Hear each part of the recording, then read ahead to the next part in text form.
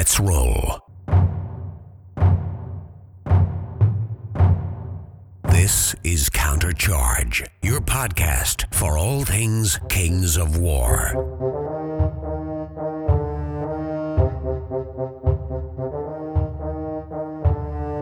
Join your hosts as they delve into the world of Mantica and bring you in-depth coverage of all things Kings of War. Welcome to Countercharge 2.0. I'm Jeremy Duvall. I'm Steve Hildry. I'm Mark Zielinski. I'm Alex Coos. And I'm Rob Phaneuf, and as Jeremy just alluded to, Countercharge 2.0. So those that may recall back in 2015 when second edition dropped, we made some changes to the show. We kind of dropped all the other Mantic games and went Kings of War exclusive. And with third edition hitting the horizon, we figured, hey, it's time to up and change and adapt again. And this time we've added 2 new hosts, and we think 5 hosts are always better than 1. And I think the new hosts are going to be able to expand our international coverage. So let's start off by introducing Steve and Alex to the world. Alex, why don't you start us off? Hi, I'm Alex Coos. I'm a Kings of War gamer based out of Hamilton, Ontario, up in Canada. I'm the TO of the King Beyond the Wall tournament and here as well. I started playing Kings of War probably about just at the beginning of second edition. You can hear all about my gaming history in my introduction interview Rob did for the Community Spotlight series. Just excited to be part of the team and to help grow the community in Canada and around the world. Thanks. And let's toss it over to Steve. Hey, I think everyone's heard quite an annoying amount from me of late on the podcast, but I'm Steve Hildrew. I live here in the Midlands in the UK. I am a Kings of War gamer. I don't play any other games at the minute because I'm quite lazy. And yeah, I'm just really excited, super excited, still excited to be part of Countercharge, the voice of the Kings of War community. Bringing some of that UK vibe and getting over to Mantic a little bit more and getting some of the hot, steaming information that we need to keep this community vibrant. So in this episode, we're going to do a deep dive into 3rd edition, but before we really get into the tasty, hot and steamy, as Steve said, 3rd edition info, we're going to talk a little bit about first what our plans are for the general 3rd edition release. So Rob, what do you guys got going on over in your neck of the woods? We've started a Slow Grow League on Wednesday nights, and this Wednesday we will be running 300-point games on 4x4 tables, probably using some of the new scenarios that we're going to talk about today. And then on Saturday the 26th, we're going to have a kind of a release party because we're fingers crossed the books will arrive by then for sure. And we're just going to set up a bunch of tables, and we're just going to play some 3rd edition and get all the players here locally up to speed with the rules changes and just build on that excitement. Cool. What we got going on over here is November 10th. We are running a 1-day, and I say tournament in air quotes. It's going to be just pretty much a 3rd edition get-together game day, but within sort of a tournament environment. And then there's B3 games. It's really proxy friendly, which I think is a good idea. When you're looking at running 3rd edition, we're always open to proxies anyway, but I made it a point just to let people know that proxies are okay because everyone's going to be trying out new toys, new lists, new builds. So we're going to have that fun event at Heretic Games in San Bruno, a little 3rd edition hangout and play. Also, 3rd edition release show-wise, a lot of people, and we'll cover them more later in the show, Rob, but people put some questions in on the Facebook page, and one sort of narrative is going over list changes. And, we've been, over the years, have done a lot of army reviews. List Builder Studios, really looked at army design, so we do have plans to do initial impression snapshot Army review appendixes going over all of the new 3rd edition Army lists. So those episodes, we're hoping to get them out rapid fire, and in them we'll be looking at possible builds, what's changed, a little bit more to, not quite as in-depth as a full Army review, but more looking at the Army through the lens of 3rd edition. Yeah, so that's what we got going on. What about you, Mark? What's on your 3rd edition agenda? Well, I am very, very excited because, Colin quit Anime Club, so we can get our Friday night games back, which is very nice. He's kind of excited about it, which I'm excited about.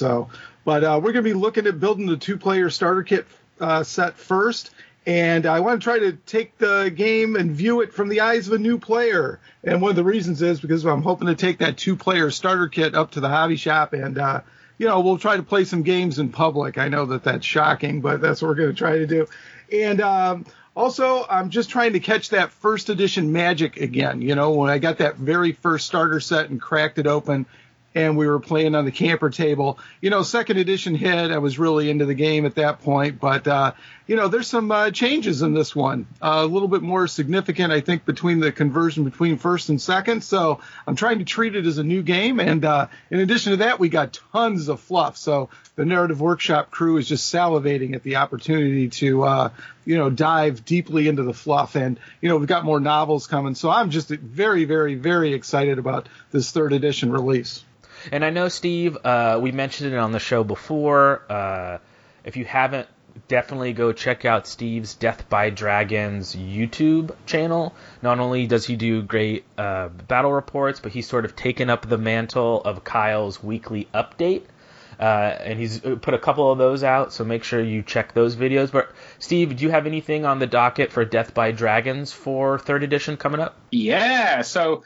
to celebrate third, we've already had one 3rd edition battle report, which Mantic, who I am forever grateful for, allowed me to release as a kind of a world premiere, which was pretty popular, which is when I went up and played Elliot Morris of Northern Kings fame. But I'm going over to Mantic on Monday morning when they finished their weekend rush of shipping to play John Fawkes of 4-Foot Snake fame. So we're going to do a little recording of a 3rd edition battle report, so I'm really excited for that.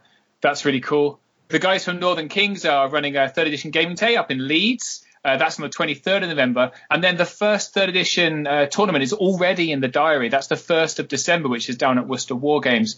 So I've secured the requisite wife forms, and I'm going to go. I'm going to go to the first 3rd edition tournament in the UK, which is on the 1st of December. So I'm really, really super excited about that. I love it. The release of liability wife form. I hereby give you permission to go away for the day and not yell at you. Basically, is that what's in that form? It's just a balance of what childcare duties will I do in response to dumping our 3-year-old on her for a whole day without any kind of break. So, yeah. Makes sense. What about you, Alex? What do you guys got going on north of the border for 3rd? So we'll be running demo days over the next few weeks at Black Knight Games, and they have a formal demo day weekend in November, on I think it's the 23rd and 24th, where all different game systems kind of just set up, stalls of tables so people can come in and try different games. So we'll be running some 500, 600 point games for demo there.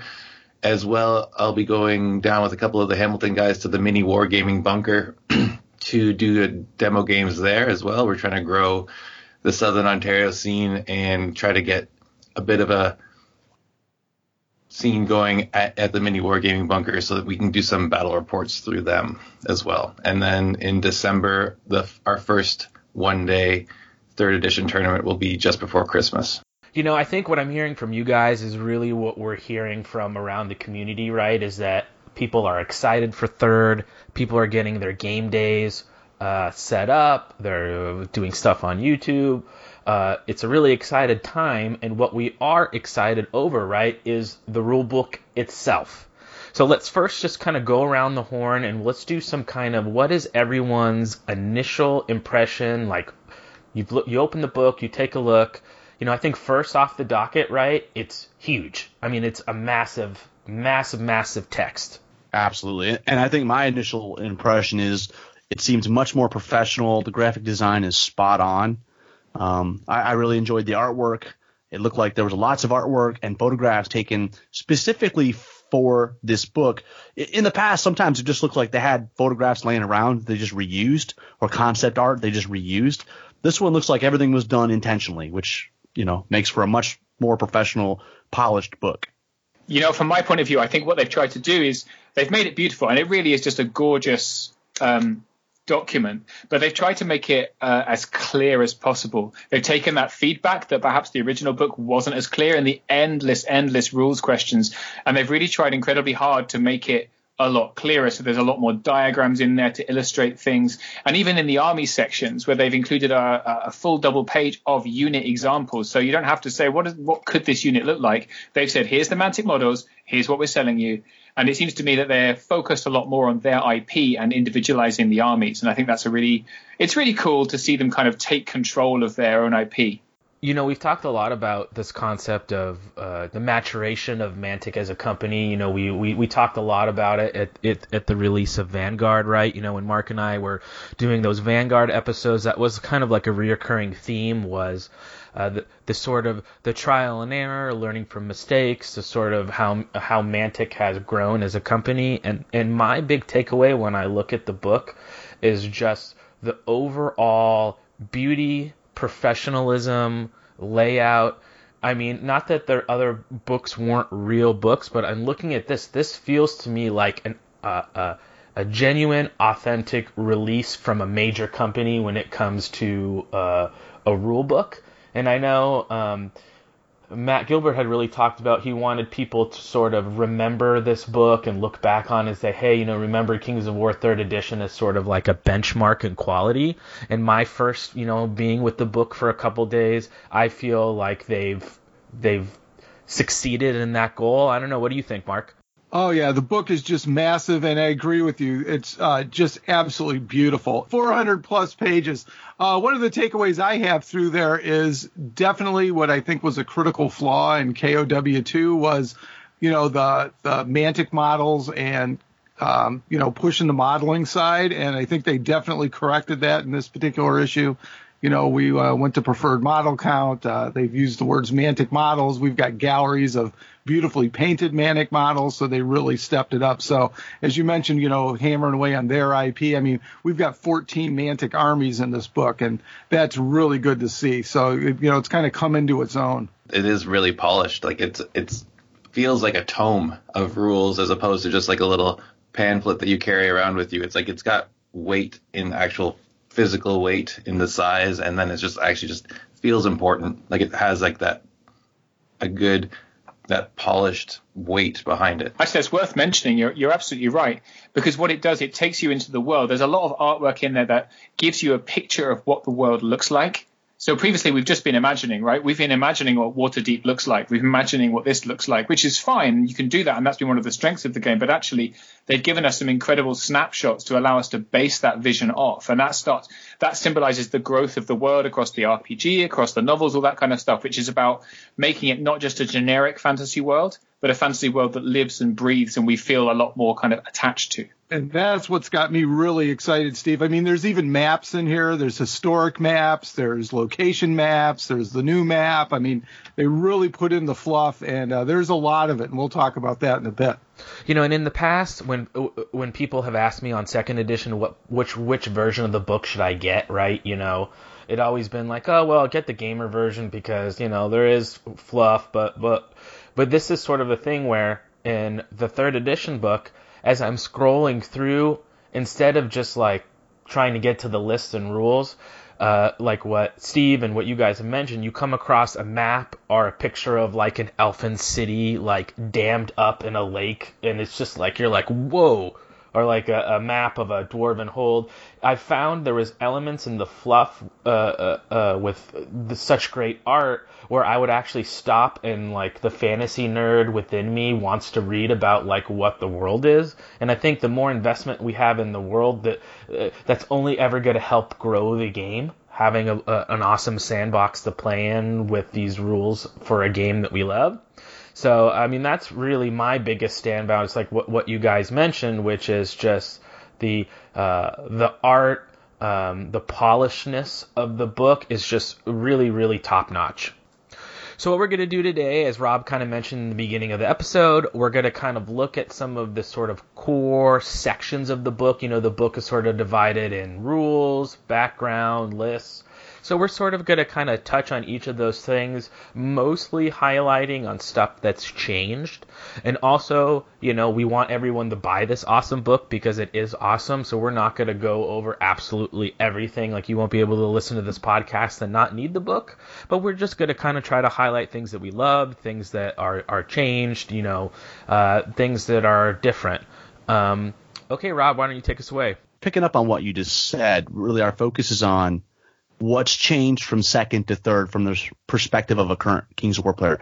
Down the road, we will have an episode that goes full nuts into third edition of complete breakdown that's geared more towards the near player. Well, let's talk rules, and let's dive right in with the shooting phase, which has now been called the ranged phase. Anybody have any crazy ideas of why they've changed it? My gut says it's because it's to make it more – when you hear shooting, you don't necessarily think of spells. But when you hear ranged phase, maybe that better incorporates the idea that spells are in there as well. I'm not sure. What do you guys think about that? Yeah, I think this is just clearer delineation, isn't it? So it takes away some of the confusion. And that's what they've tried to do with the rules, is to clarify them. Like, for example, the fact there's no difference between things like breath attacks and spells and all that kind of stuff. They're just ranged attacks of different types. And that makes it just that little bit clearer. And Absolutely. Go ahead. Stuff Alex. like heal and bane chant, they're not really shooting, but they have a ranged effect. So I think that makes more sense just overall. Absolutely. Well, let's dive in and talk about units. So now we've got, your basic infantry, but now you have another designation called heavy infantry, which is the guys that are on 25 millimeter bases. That's your gargoyles, your orcs.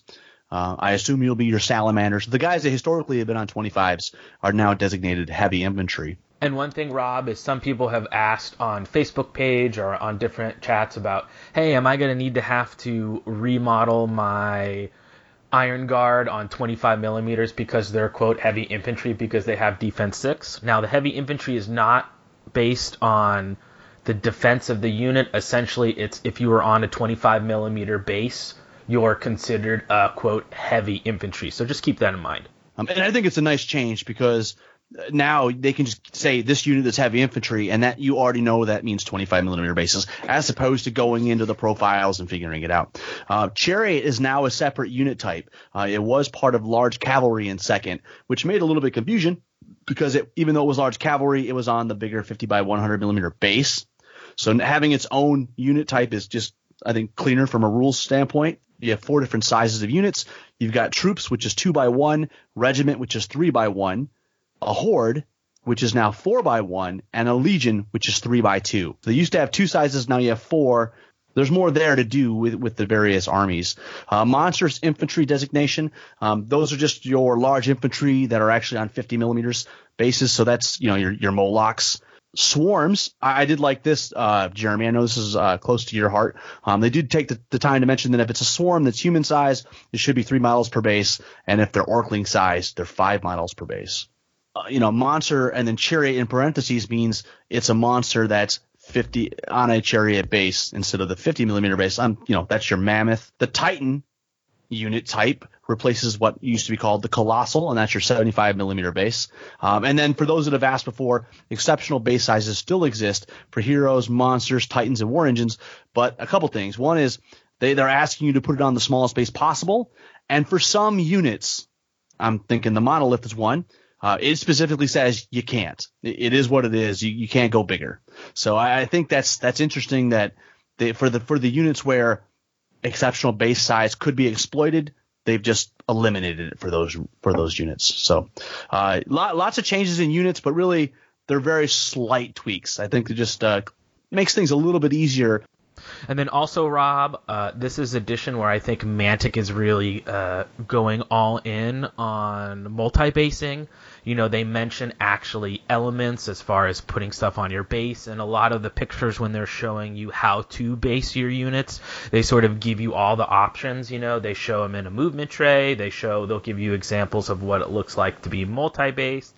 So I think that multi-basing has always been a thing promoted by Mantic, but in putting it clearly noted in the rules, it's sort of like really making multi-basing is not just like a side effect of what you can do for Kings of War, but really one of its selling points. So in the book, you'll also see what we're traditionally used to seeing, which is sort of, the unit chart where it shows you the size, how many models in the unit for all the different unit types. One thing that's missing is that there is no more minimum model count. It is gone, but let's everyone calm down. Let's really take a second and read this section when you get your book. Mantic is doing, in my opinion, a lot of really awesome stuff with the whole MMC, PMC debate or issues or whatever you want to call it. Basically, Mantic now has what they're calling a preferred model count, which is 75% of the unit. But I think what Mantic's doing, which is really smart, is they'll talk about in that section that obviously with multi-basing, with building themed, putting those themed elements into your base, that it's not always possible to fill your base with the correct number of models. Even with the PMC, they note in the text that if you're slightly above or slightly below, it's okay.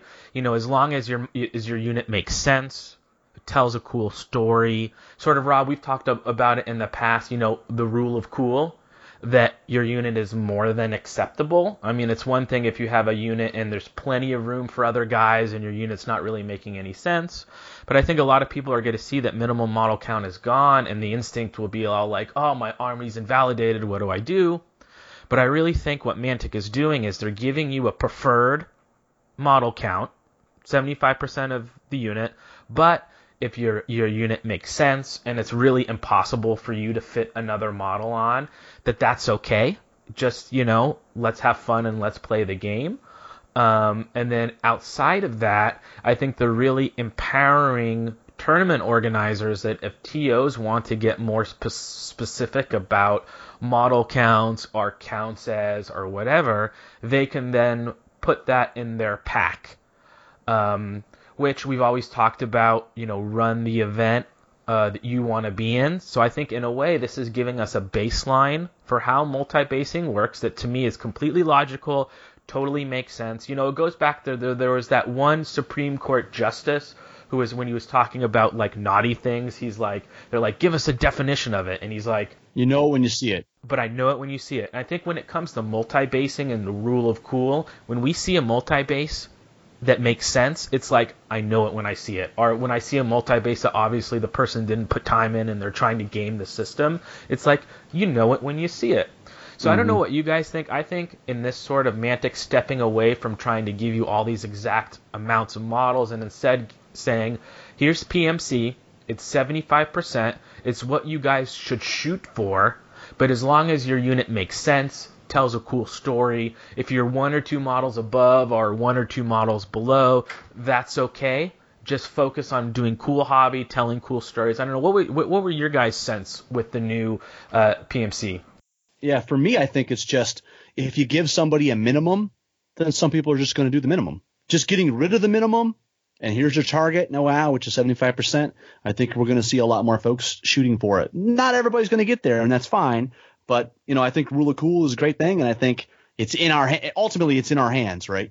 So I think it's the sky has not fallen.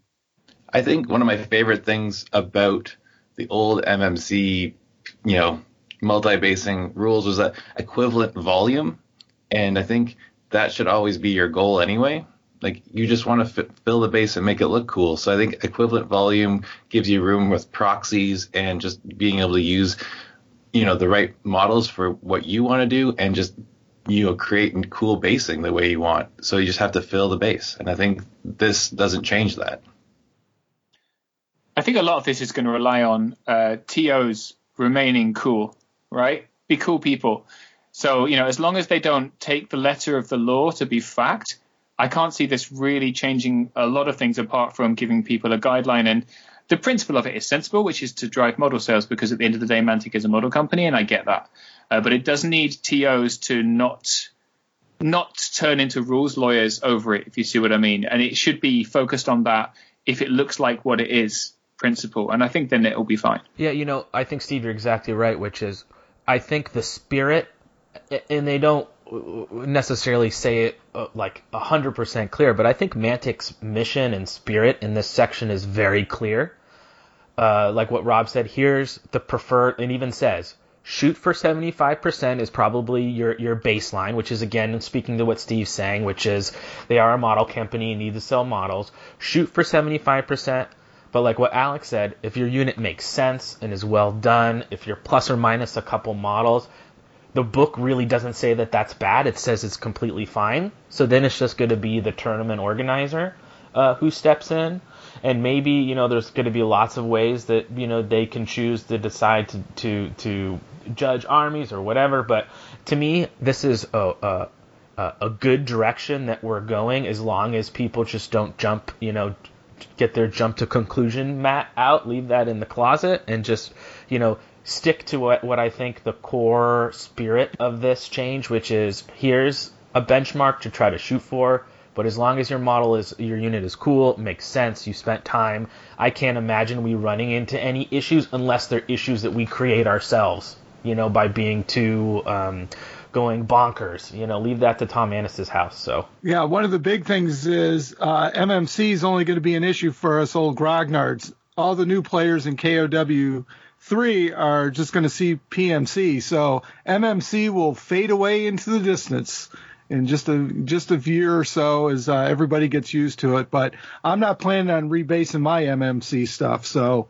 hopefully, and, as noted, if there's a tournament that's strictly PMC and they're going to, drop the rule on it, I'm going to vote with my dollars and not go. And I think any TO worth their salt is going to see that the rulebook says if you're plus or minus PMC, that's fine. I cannot imagine a TO saying, okay, guys, PMC, that's it. You can't, your awesome unit that only has 6 knights on it, that, like, I have one, like my Basilean, a regiment of my knights, I can only fit 6. It's impossible for me to put one more. I can't imagine a TO saying you can't bring that unit to this tournament.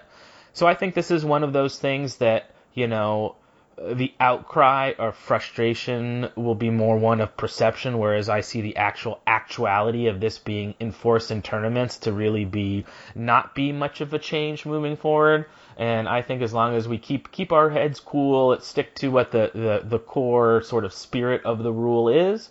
And then as a TO, if you want to do something else, you can. And then like what Mark said, in the end, we as participants in tournaments, you get to go to the tournaments that are in line with your philosophy or your feeling on something, so that, vote with your dollar. Exactly. One of the new rules, and we've seen it in the army reviews that Kyle has been doing on Mastercrafted, and it's something, that we've sort of had in the game somewhat previously, where you have certain abilities that affect only certain types of troops. But what they've done is they've added a keyword system. Units are now have keywords, like the zombie is a keyword, earthbound, flamebound. There's been lots of different keywords, and it's interesting to see how they're using that as a way to just, clean up and clarify how rules are going. Like you may have a rule that only affects things with the zombie keyword. And then also what I think is really interesting, and I think it's a concept that we've seen in this book, and I think it's worth talking about, is they put in a lot of elements knowing that they're going to use those elements in the future. So, for example, there's lots of keywords in the book that have no current usage, but with a sort of idea of future balancing, right? Like, I think when they released Kings of War 2nd edition, I don't think it was within the paradigm of each year we're going to do a Clash of Kings update book. I think the Clash of Kings update book grew out of necessity. Whereas in 3rd edition, I think they realized as a company that there's going to need to be yearly or somewhat scheduled balance tweaks or adding in new units.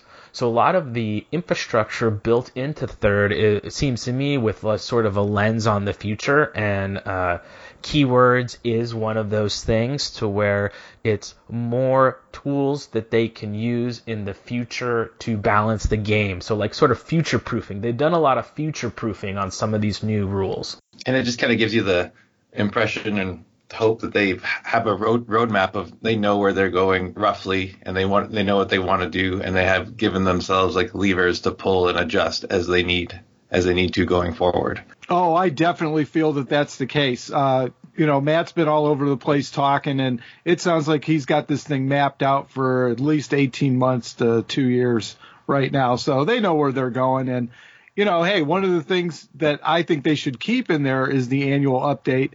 Because number one, we all buy a new book, so that's good for the company. And number two, it does give them a chance to rebalance it and keep the game fresh. I think everybody needs that. This particular game doesn't have codexes or army books that are rammed down our throat at $50 a pop. So, we need something to keep the game fresh and to change the meta up a little bit. And we do that once a year as opposed to every 2 months, every month, whatever. And which I think is a good thing because then we get to digest the changes. We get to play with the changes for an entire year. And then by the time that's done, everybody's ready for, the next annual update. And everybody's excited about the next annual update because they know anything that happens during the tournament season is going to get corrected. And so people are very excited to see it come by. And also, support Mantic. I think one thing you've heard as a narrative from the RC and people at Mantic for Clash of Kings, what was it? It was, we can't change points, or we can't do this. Or, they were able to make a balance tweaks and add new units, but it was within sort of, they only had certain criteria that they could touch. I think the key word is just another balancing, just another built-in element that they can use for those annual updates that instead of something completely new you're adding on, it's already built into the DNA of the game. So I think it's smart. Does that make sense?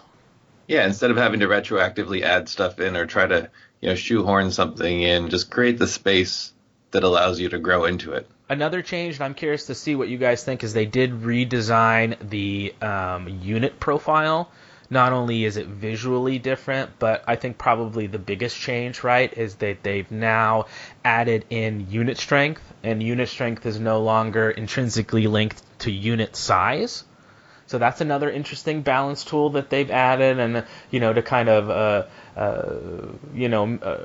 get in the way of maybe unit strength abuse or whatever. How are you guys feel about, now that you've set with the book for a while, the change to the unit profile, how it's designed, and the addition of unit strength? What do you guys think about that? I think it's really interesting. The whole unit strength differences, they can catch you out because you're not expecting them. And I was listening to I think it was Dan King talking about, or it may have been Matt James, talking about how that's been balanced. So if it's a cheaper unit, if it costs you less to buy it, it's got less unit strength.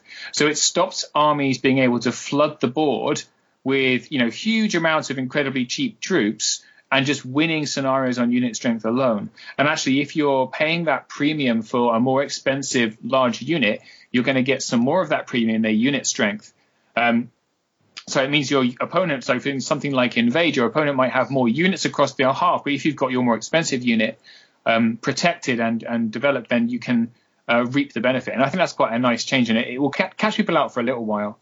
It splits the difference between before we had unit strength, it was just unit cost was how you determined like controlling objectives and getting the most points across the board for Invade or whatever.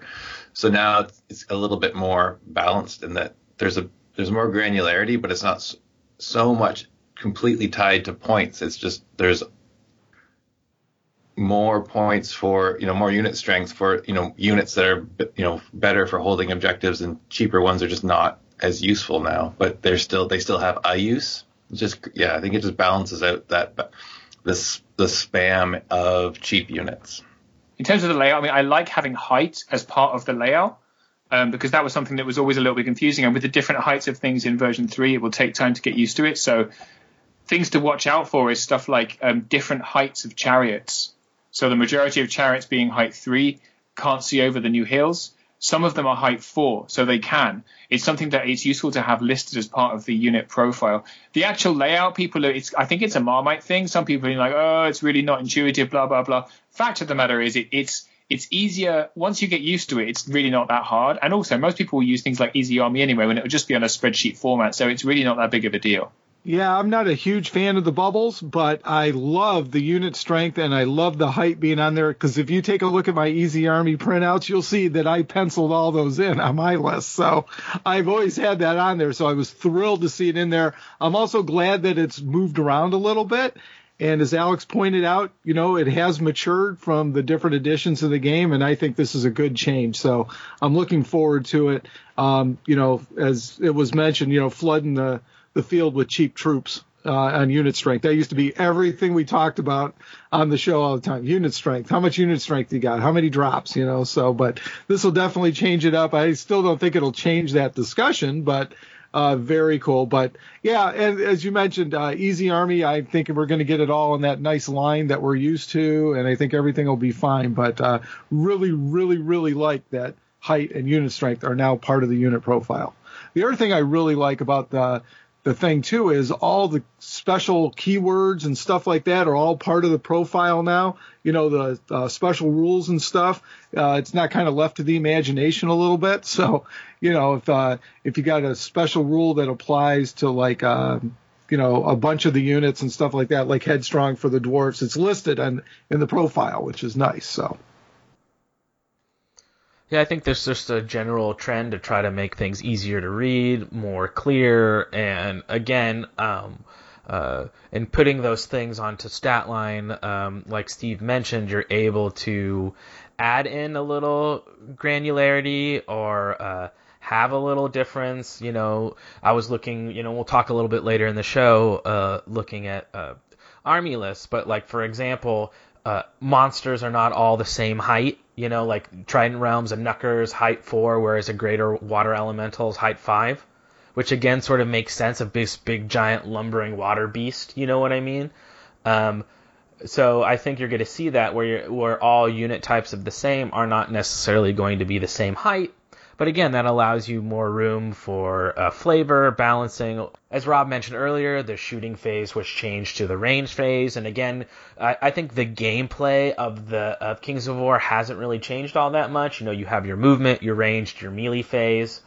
I think, you know, the round is broken up into each player having their turn. So I think the flow of the game will be same. I think the big change, and that's one that there's been a lot of talk about, is that the bounce back rule has been eliminated, and now there's a special rule called disengaging. I know out of us, Steve, you're like one of the only people who I think, you know, has really fully played 3rd edition when you did your battle report. What were your thoughts getting a game in with the bounce back rule gone? It makes the game quicker.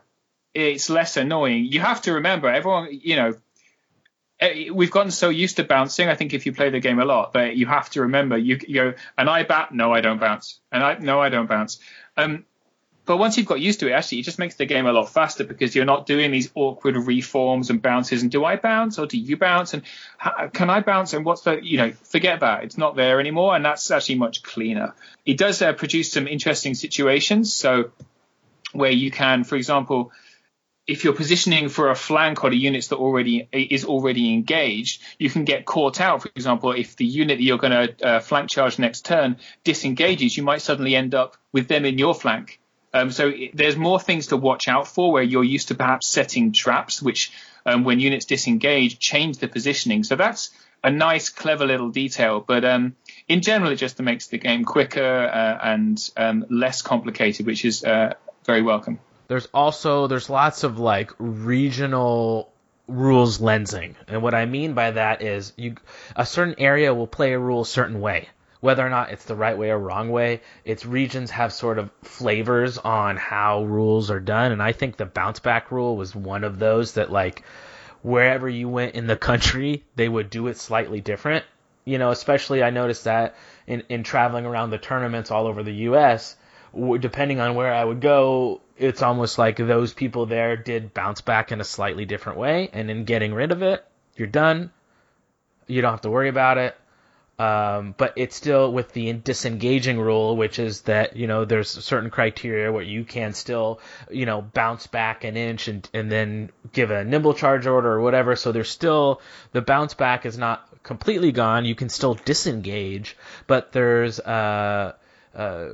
that's more of like a special command that you do as opposed to something that you're having to try to go back and forth with your opponent on every round of combat. So I like it.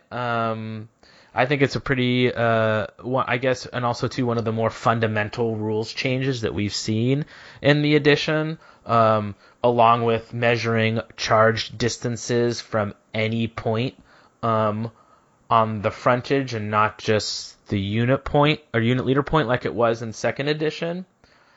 I mean, I think this is a great rule. Having played dwarves and GTs, it was really frustrating to me. Like, the edge of my horde of dwarves is like could reach out and give you a back massage, but you're 8 inches away from my leader point, so I can't charge you.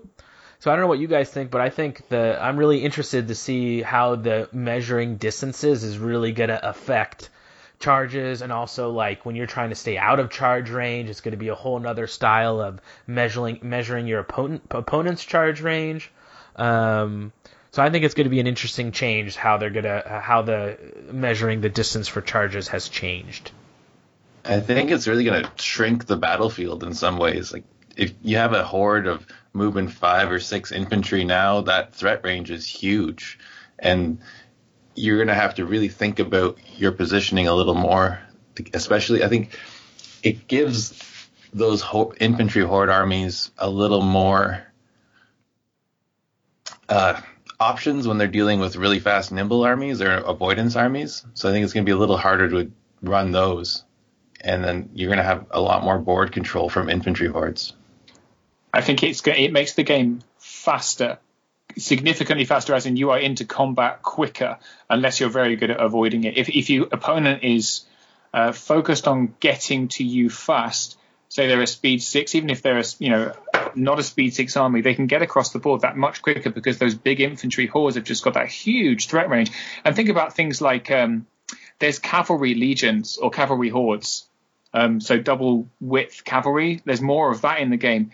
If you've got speed 8 cavalry with that kind of base size, you're not going to be able to avoid them charging you, and unless you're very, very good at avoidance, and that just makes that game much punchier.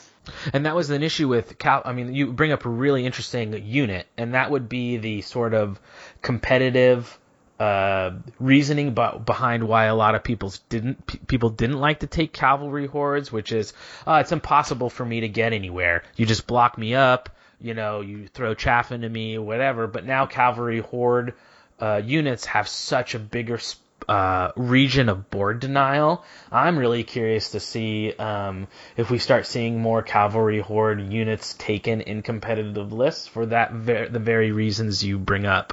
And obviously, we should mention dwarves here, right? They're going to be a very big beneficiary for this change. Totally.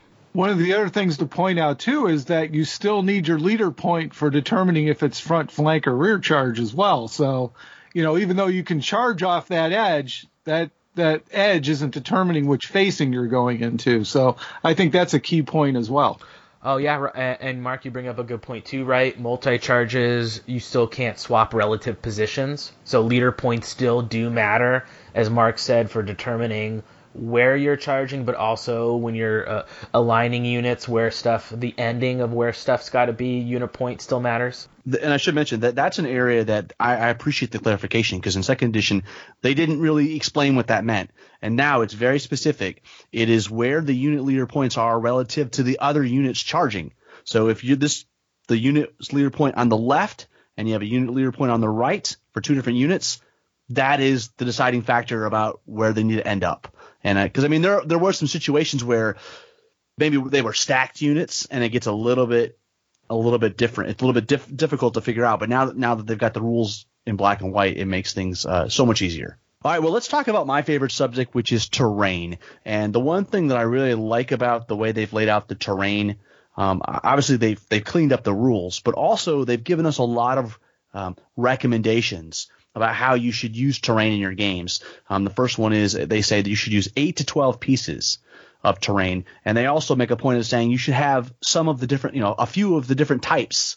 You should have some of these different types. One thing I did notice right away, decorative terrain is gone. And I was like, I know decorative terrain from second edition didn't matter. It just basically said you have a piece of terrain that just looks cool on the table and you just ignore it. So it really didn't need to be there, but I thought, okay. So they've actually they've thought about this quite a bit. I also like the fact that they mentioned they recommend leaving 12 inches between blocking terrain, and don't forget board edges are considered blocking terrain. So that's so that you don't make impassable areas where your bigger hordes can't fit. I don't know yet exactly how this is going to affect, the areas that play that player deployed terrain. So it's going to be definitely very interesting how they how they incorporate some of these things. They do say avoid hills and deployment zones, which I think is interesting. I think hills are not quite as broken as they used to be. From a shooting standpoint, I think they've gotten better. We'll talk about it in a minute. I think they've gotten better for combat. So generally, before we get into the actual changes to the terrain, what do you guys think of terrain overall in this third? I think that instead of giving you map packs, what they do, Rob, is they give you suggestions, which is and more robust suggestions than what's been in the past. And if they're suggestions based off of, I think, stuff we've run into playing games, like the idea of spreading blocking terrain or don't have hills and deployment zones. That was sort of stuff that just grew out of playing. And you do bring up an interesting point about dot deployment. And again, I think as with PMC, what we're seeing here is Mantic is giving more robust and clarified instructions based on player feedback. And then if you're running a terrain or you're running a tournament that uses dot deployment terrain, maybe in your rules you say, when placing blocking terrain on a dot, it can't be near 12 inches to another dot. I mean, it's just more ways to empower the TO on what they want to do if they want to do something specific for terrain. But as far as a baseline, Mantic is trying to provide us with a baseline for terrain that has been influenced by the last 3 years of playing Kings of War version 2.0. So my initial impressions is I like what they're doing. So they've changed a little bit the heights in line with the heights across everything, right? So there's no difference between flat and zero anymore, which was always confusing, so it's good that that's gone. But there's a note there about they're trying not to standardize it. They don't want to say a hill is height 3, right? They say all terrain is height 1 plus 1 inch per height of the actual terrain on your board.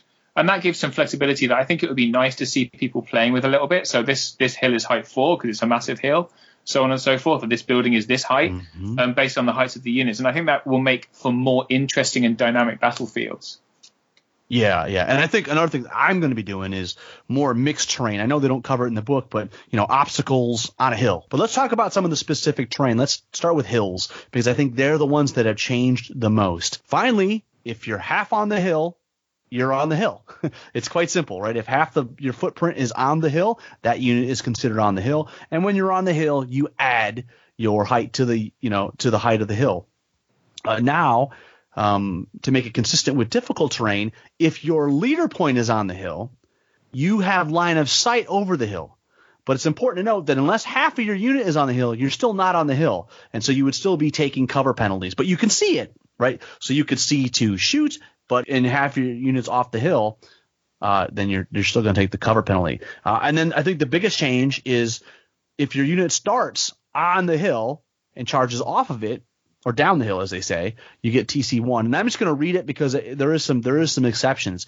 If a unit that begins its turn on a hill makes a charge that is not hindered against a unit that is not on the hill, the charging unit gains the thunderous charge +1 special rule. Units with the fly special rule, including those who have temporarily lost the special rule due to being disordered, do not gain this bonus. I've already started to think, how is this going to influence hills in tournaments and in casual play. I think up until now, we've sort of just taken hills for granted. Like, really, hills have just become line of sight blockers, right? That in second edition, that's what they were. But I think now they're going to be much more dynamically incorporated into the game as strategic points, right? Like, obviously, yes, you can still shoot off a hill, and that's great. But now that ability to charge, that ability to put your unit leader point on the hill, but still be behind the hill, right? And still be half your unit off the hill. It's going to open up a whole kinds of thing where I could see you, but I still have to take the cover penalty. I think that's going to be really interesting. And we should also mention range for shooting is still from the unit leader point. So even though with charging it's measured at whatever point you want, the range for shooting is still from the unit leader point. So really, hills are the only ones that really changed. Difficult terrain is still the same. Obstacles are basically the same, and blocking terrain is really the same as well. So, and I just want to add, I like that hills are now kind of like reverse forests or difficult terrain. Like, instead of being hindered and losing a point of thunderous charge, now charging out of them gives you thunderous charge. So it kind of creates another state of terrain on the boards where it's an advantage. It's not just a hindering or disadvantage, like interacting with it. I think that's a really cool change. And with respect to cover, you have to be half in the difficult terrain still to receive cover, or half of your frontage be covered. Hills do not negate cover anymore when they're of the same height or shorter. They just add height to the shooting unit. That's a big change. That's a really big change. Really one of the real reasons why we wouldn't put hills in the deployment zone is because I put my ogre shooters on them, and it's a height 2 hill. I can pretty much see over all of my own units and shoot without cover. Yeah, but that's gone now. And I think it's good because it's just making everything more consistent across the board. Like terrain interacts with units in a consistent manner. It just adds height. It doesn't create a new special rule. And there's the element, you have to be quite careful with hills now as well. So, for example, if you're behind a hill but your corner's on it, then you could be seen. But if your leader point isn't on it, you can't see over, right? So It makes them a little bit less powerful for you unless you're on them, in which case you can charge off them. So it's adding a little bit more strategy to how you're using terrain, right? One thing we almost forgot to mention when we were talking about cover is that in 2nd edition, you would ignore difficult terrain for the purposes of cover if you're in the difficult terrain. But now in 3rd edition, a firing unit that received a halt order in its movement phase ignores any piece of difficult terrain that it is currently within or in base contact with for determining whether an enemy unit is in cover. Your leader point has to be in difficult terrain in order for you to see through it. When on the turn that you move into the difficult terrain, you will still be taking cover shots. You have to have your leader point in the difficult terrain and issue a halt order for it to actually negate the terrain that you are in now, which is a big change from 2nd edition. Okay, now moving on to the melee phase. One of the big changes is after routing an enemy, you can now move D3 right or left, which is a big change from just going forward or back or changing position. Nerve tests are at the end of the movement and ranged phases and after each combat in the melee phase. Yeah, my question, though, is what can do damage in the movement phase that requires a nerve test? I know there's the aura that does damage in the movement phase. It says no test. Is there something else? The blaster, is that shooting phase or? No, the blaster is really different. Blaster it doesn't have it kills itself if it does a melee damage, but it's just a ranged war machine otherwise, right? Oh right, so, it's different. Maybe they're just future proofing here that there are things coming down the road that might do damage in the movement phase that poison nerve test. Or if we've missed something in this gigantic mammoth rulebook, our audience will be polite enough to point it out. I'm sure Tom Annis will be happy to help us. Yes. We need to be nicer to Tom Annis. I think he's had a hard time of late, and I feel responsible. I send him digital shoulder massages, so he's doing okay. Yeah, he's tough. He can take it. He's a handsome man. He's got his looks. It's fine. That's it. Well, with melee, we've also got this devastator rule. Basically, we used to call it overkill, but basically, if you've got enough damage that's over your route value, your number of attacks, unit strength, and any spells that you have are all rounded down. So I think that's an interesting change. I think that the number of times this actually comes up, like when you double word a unit that's wildly over its damage, is pretty small. Exactly. But I think I like it because I like the thematic element of it. It makes much more sense from a story point of view for that unit to be really underpowered when it's lost half of its guys or whatever, right? I think it's a slight complication because you now have a status that you have to record on a unit for more than one turn, and that can be. I think that might be confusing, but there are kind of cool strategic elements because it doesn't have to be on a nerve test, right? Let's say you've got a Cloak of Death unit and you've got a really heavily damaged enemy, and you just push them over their route value, and then suddenly if they got Fury and they're charging into you or something, they're at half strength. So there are some quite nice strategic kind of clever plays you can do on this, which I quite like. Or let's say, for example, you've got a unit that's engaged and you drain life that unit. So let's say you drain life a huge amount on that unit and push them over their route value. Suddenly, you've turned the tide of battle in a way you couldn't otherwise, because otherwise drain life wouldn't involve a nerve test, but you now have an effect. So I think there's some cool things that come out of this. The other thing to know, too, is you can heal yourself out of that status. Yeah, I think that's one of my bones of contention is that not all units, not all armies are treated equally, right? Because obviously, like Trident Realms with all the regen, this won't be quite as big a deal to them. I'm looking at the Devastator rule, and it doesn't say unit, it sees its routing limit, but hasn't suffered a route result as of a nerve test. So Like what he says, a unit that exceeds its routing limit but is not checked based on what does the damage to it, is that unit then considered devastated? I would say yes. I would say yes too. Reading by how the rule is written, that is a really interesting. I hadn't thought about it. And does it just go away immediately once you've been healed or regened back under your rev value? It does, I think, and Yeah, I think that's the problem. Steve mentioned is you have this thing now. You've got to track, which it would have been better just say you're devastated for the next turn and just leave it at that. But now, every time you want to use that unit, you're going to have to check, are they devastated or are they not devastated? Yeah, I love the concept of devastated, but it probably would be good to have some Q&As regarding it with these sort of, outlying scenarios. But I like the spirit of the rule for sure. It's like that unit's hanging by a thread. And one thing that was interesting, I'm curious to see in competitive play if we're going to see, often competitive play have the tournament reroll, which is usually linked to like a donation to charity, which I still love. But sort of the impetus of that tournament reroll, right, was to reroll the 1 in your double ones in your most like important combat in the game. So I'm curious to see how if we'll see the popularity of tournament rerolls, probably still. With the devastated rule in place, but I'm just curious to see if that affects that at all. Okay, so individuals have seen some differences, mainly kind of to fit them in with the new rules. There are some interesting changes, though. So individuals come automatically loaded with the steady aim, so they can move and shoot with no -1 to hit. So that's been removed from nimble. Okay. Another really interesting change is that they cannot use their free pivot to gain line of sight through or over terrain. That's huge. Because if you have an individual on a cavalry base, it was actually there was pretty much nothing they couldn't see by just pivoting in the right way. That's gone. If you can't see them, you can't see them at the beginning of your turn. Forget it.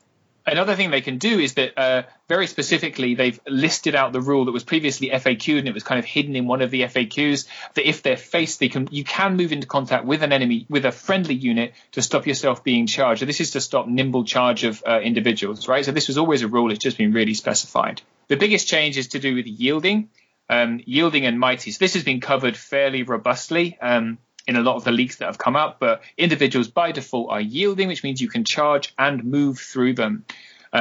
Only the ones listed as mighty can block charges, which makes a lot of sense, right? If you put a standard bearer in front of a horde of infantry, they're just going to laugh and just run past them, right? But if it's, a really powerful hero, like a Knight Templar on a mount, they might not run through that person. That makes a lot of sense. You can still cleverly use the right number of individuals to block charges, but only by putting them within the kind of the base. So if your base then can't fit, the charging unit can't fit into its target, they're going to have to charge the individual. But that just increases the chance of actually killing both and overrunning into that flank. So I really like this change. What do you guys think? Well, I think also too, Steve, a yielding unit that does a point of damage and disorders a unit, that unit then can't move through them. So you still can block units with yielding characters, but no longer can you move the BSB in front of a horde of orcs with giant axes, and then the orcs move them in front 7 inches away from, 6.5 inches away in front of your unit. I think the one caveat here is that with yielding, you've got to be able to fit between the unit you're charging and the yielding guy. I think the one unit that kind of gets screwed in this is probably like a big horde, like a legion of chariots. But I mean, realistically, if you're close enough to the unit you actually want to charge with the yielding character, the chances are you're close enough for an overrun, right? So then you can still just hit the guy, go through. And it still has room for awesome narrative. So if you have your yielding BSB who wants to block a giant horde of orcs, you can still charge and try to block them, but you got to do that 1 point of damage to disorder them, or they'll move right through you. So I think it still allows for like fun, fluffy, cool narrative and strategic choices, but no longer is it just, I'm dropping this guy right in front of you. It's like it's adding a little bit more interaction into that aspect of gameplay. Right, you can imagine that the standard bearer jammed his standard right into the eye of the order of the leaks, the leader of the orcs, and they were all kind of like, "What the hell?" And so they didn't charge through that turn. Right, it makes sense narratively, yeah. And it kind of calls back to like the knight hordes and the heavy infantry hordes. It gives them a little more leeway for charging because they were easier to block up than other units. And all this being said, I think it makes the really, really cheap characters that people would use these block up units with, a little bit less useful, but there's still opportunities, right? Like you said, you can charge in with the yielding character and do a point of damage, disorder them, and then they can't charge through you. I mean, there are still ways to chaff up with yielding characters. It's just a lot harder now, which I think is fair, given that most of these yielding characters are pretty cheap. Well, let's talk about some special rules. This is an area that there's quite a lot of changes. In fact, some of them now have conditions, like there may be, for that unit profile, it might say elite, and then in parentheses, it might say melee or ranged. So it's a conditional effect. I mean, this has already kind of been around. If you think about inspiring, they would have in that parentheses, like, the warlock only inspires berserker braves, for example. And in addition, now they've got this thing called plus N, which is basically you're giving an ability to a unit, or if they've already got the ability, it stacks. Then it makes perfect sense. And then obviously two big omissions now. No yellow belly, which I think we've known about, and no breath weapons. There's no breath. Breath has been replaced essentially by steady aim and a 12-inch shooting attack. So in terms of gameplay, it's huge. These changes, yellow belly and breath, are really quite big changes to the meta, I think. So breath-wise, having like 3 breath weapons, which is what Ratkin and Goblins just used to do by default, those were hugely strong units, and I've lost count of the amount of battles that those breath weapons won.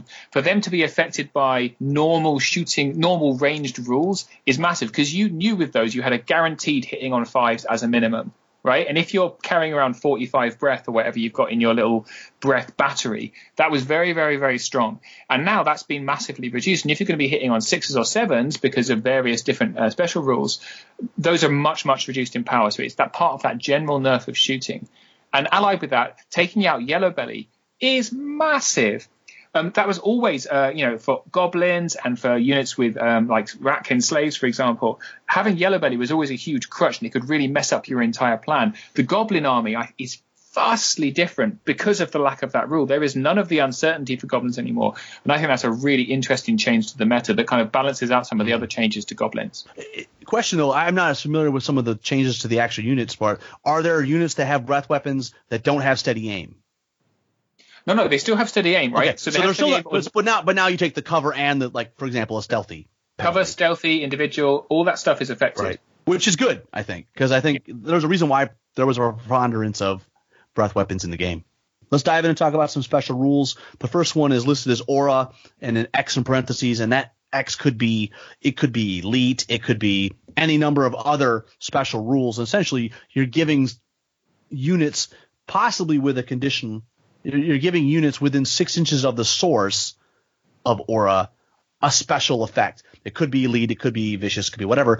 It's not unlike we already had with inspiring, right? If you're within 6 inches of the inspiring source, then you're inspired. So, and then also too, Rob, one thing about the auras, we've had kind of similar effects in 2nd edition, but one key change I think is that a lot of the positive auras not only affect units within 6 inches, but also the source of the aura.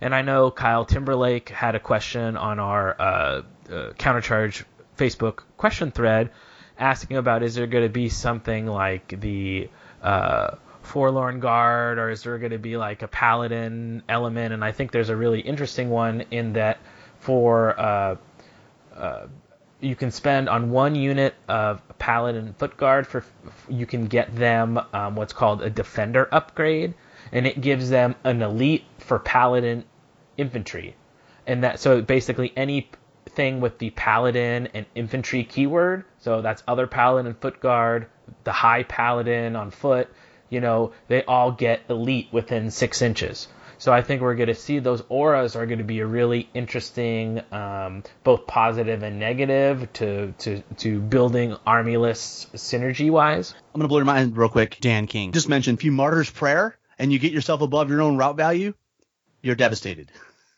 Oh, yeah. I'm like, that's amazing. So I think auras are really a really exciting part of the game, and they do change this. So some of them, the Goblin King, for example, having aura of Headstrong. That's huge for troll-based armies, right? You just stick your little king behind your trolls and suddenly they've all got Headstrong. No, you don't have to pepper them with little items anymore. Utterly fantastic. And you've seen the Abyssal from the recent leaks. They have got auras up the wazoo. You've got auras of Brutal, you've got auras of Wild Charge, you've got auras of this, that, the other.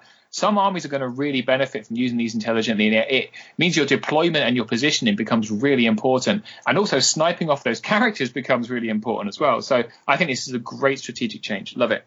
It kind of gives you those, without formations, it gives you the ability to kind of make your own formations or your little like battle groups that you have plans for ahead of time. So I think I like that a lot. Let's talk about Brutal. We've had Brutal in the past. We've even had Brutal. I know Matabusu had D3 Brutal. So we've had more than just one Brutal.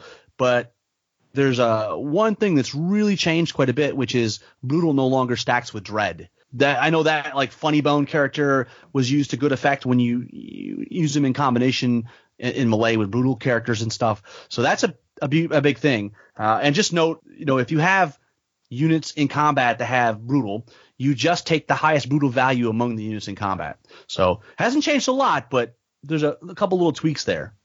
You can't make those theme armies with loads of different sources of dread, right? Because there's just one source that you take. It doesn't stack with Brutal, doesn't stack with Shattering, which is the ranged Brutal, the new one. So you can't get like a -3 to nerve anymore. Right. And let's just jump and talk to Dread. Dread is, -1 to enemies' waver and nerve values within 6 inches of the sources of Dread. And as you said, does not stack with Brutal, does not stack with Shattering. Certainly knocks out some of those or nerve attacking strategies. Cloak of Death, that's one that I think is going to play a big role in the game. It's at the end of the movement phase. All units within 6 inches of the source of Cloak of Death take a point of damage.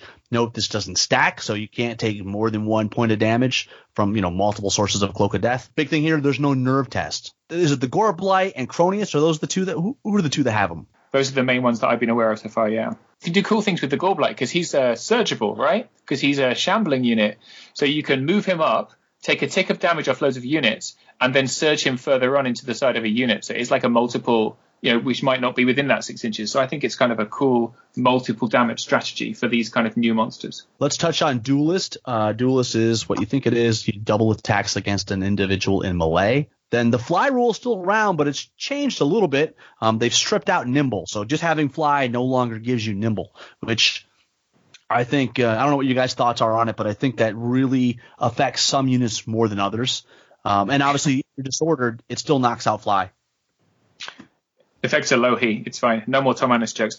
But I think what's interesting is there is a subnote in that Fly section that if you have Nimble and Fly and you're disordered so you lose Fly, you also lose Nimble. Right. So there's no get around there. So you're not still nimble if you happen to be a nimble flyer. Again, the rules committee has tried to simplify things and really just lay it out in a more logical fashion with less layering and just making everything very clear, which is helpful, I think, especially for newer players. Absolutely. Let's keep this train rolling. A new special rule called Frozen. I know that we've talked about that, or has been talked about when they did the Northern Alliance update. Let it go. Sorry, Karen. Actually, the new one's coming out. My daughter's getting excited, so I'm going to have Still to haven't seen it. I don't plan on it. So Frozen, if you are frozen, that unit has -1 speed unless the unit is speed 4 or less, and it does not stack. There's several different ways you can become frozen through spells or icy tip arrows, whatever. Ignore cover is a special rule unto itself because it's no longer part of the next special rule, indirect. Indirect does not mean you ignore cover any longer, and indirect basically means you just can't target units within 12 inches anymore. Then we get to Mighty. I know we've touched on Mighty. Mighty just means that individual is not yielding.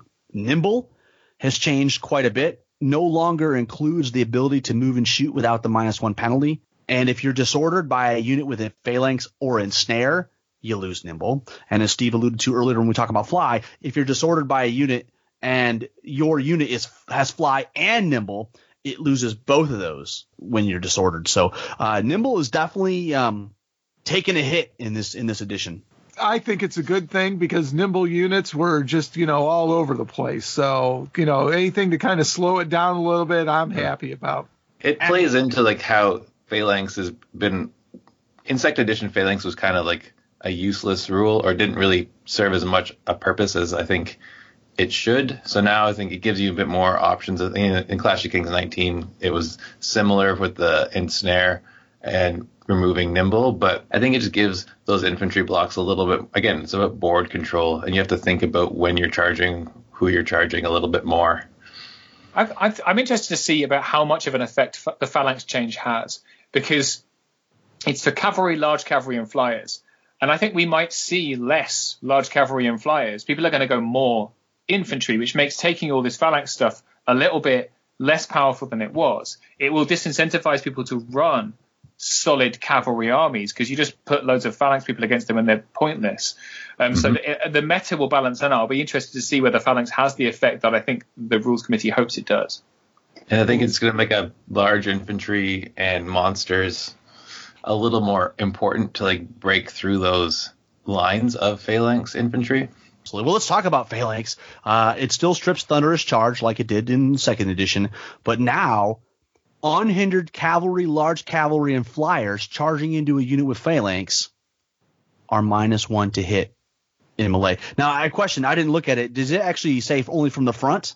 Yeah, it's from the front. That is a big change. Well, I do wonder that, we mentioned it a little bit with Hills, that you talk about, well, are people not going to play Cav because of phalanx? But, Cav will be interesting as a little bit of a faster unit that can get up onto a hill to gain that extra TC. So maybe there'll be other elements in the game that make Cav a little bit better, like how they're measured distances or stuff like that will still make them viable, even though people are going to be taking units with phalanx. That's just one of those things I think we're not going to know for sure until we actually see games played. And just overall, like when we get into the army list, we'll see that some of the hard-hitting cavalry are a little less hard-hitting this edition. So that combined with phalanx that could shift the meta quite a bit. Well, let's keep rolling. Pot shot is a new special rule. Essentially, it's you can move and shoot with your ranged weapon, but you have a -2 penalty. I know ogre shooters are one of the ones that have this new rule. So that's kind of neat, because in the past those units had reload. And now, yes, they can move and shoot, but it is a hefty penalty. I mean, essentially for the ogres, if all you had was moving and shooting, you're hitting on 7s, so you're actually hitting on 6s, and you're only getting 9 attacks. So it at least lets you do something with them, right? I mean, that's a thing, which I think is positive. Radiance of Life is an aura. Where all units within 6 inches get 1 point of damage restored. Essentially, it's the opposite of Cloak of Death. And just like Cloak of Death, it doesn't stack with other sources of Radiance of Life. The Scout Special Rule, a.k.a. Vanguard, it's exactly the same as before, but with one key change, which is you ignore difficult terrain penalty when moving at the double during your scout move. So in the past, you got your ability to do at the double, but if you didn't have Pathfinder, you could be slowed down by difficult terrain. And now you just take the full penalty, you take the full movement you want, regardless of whether or not you go into difficult terrain, which I think is going to be really, really interesting, guys. I don't know. What do you guys think about that change? I think it's kind of so a lot of the Pathfinder units in version 2 had a lot of the vanguarding units in version 2 had Pathfinder, right? So it didn't really affect like Forest Shambler, stuff like that.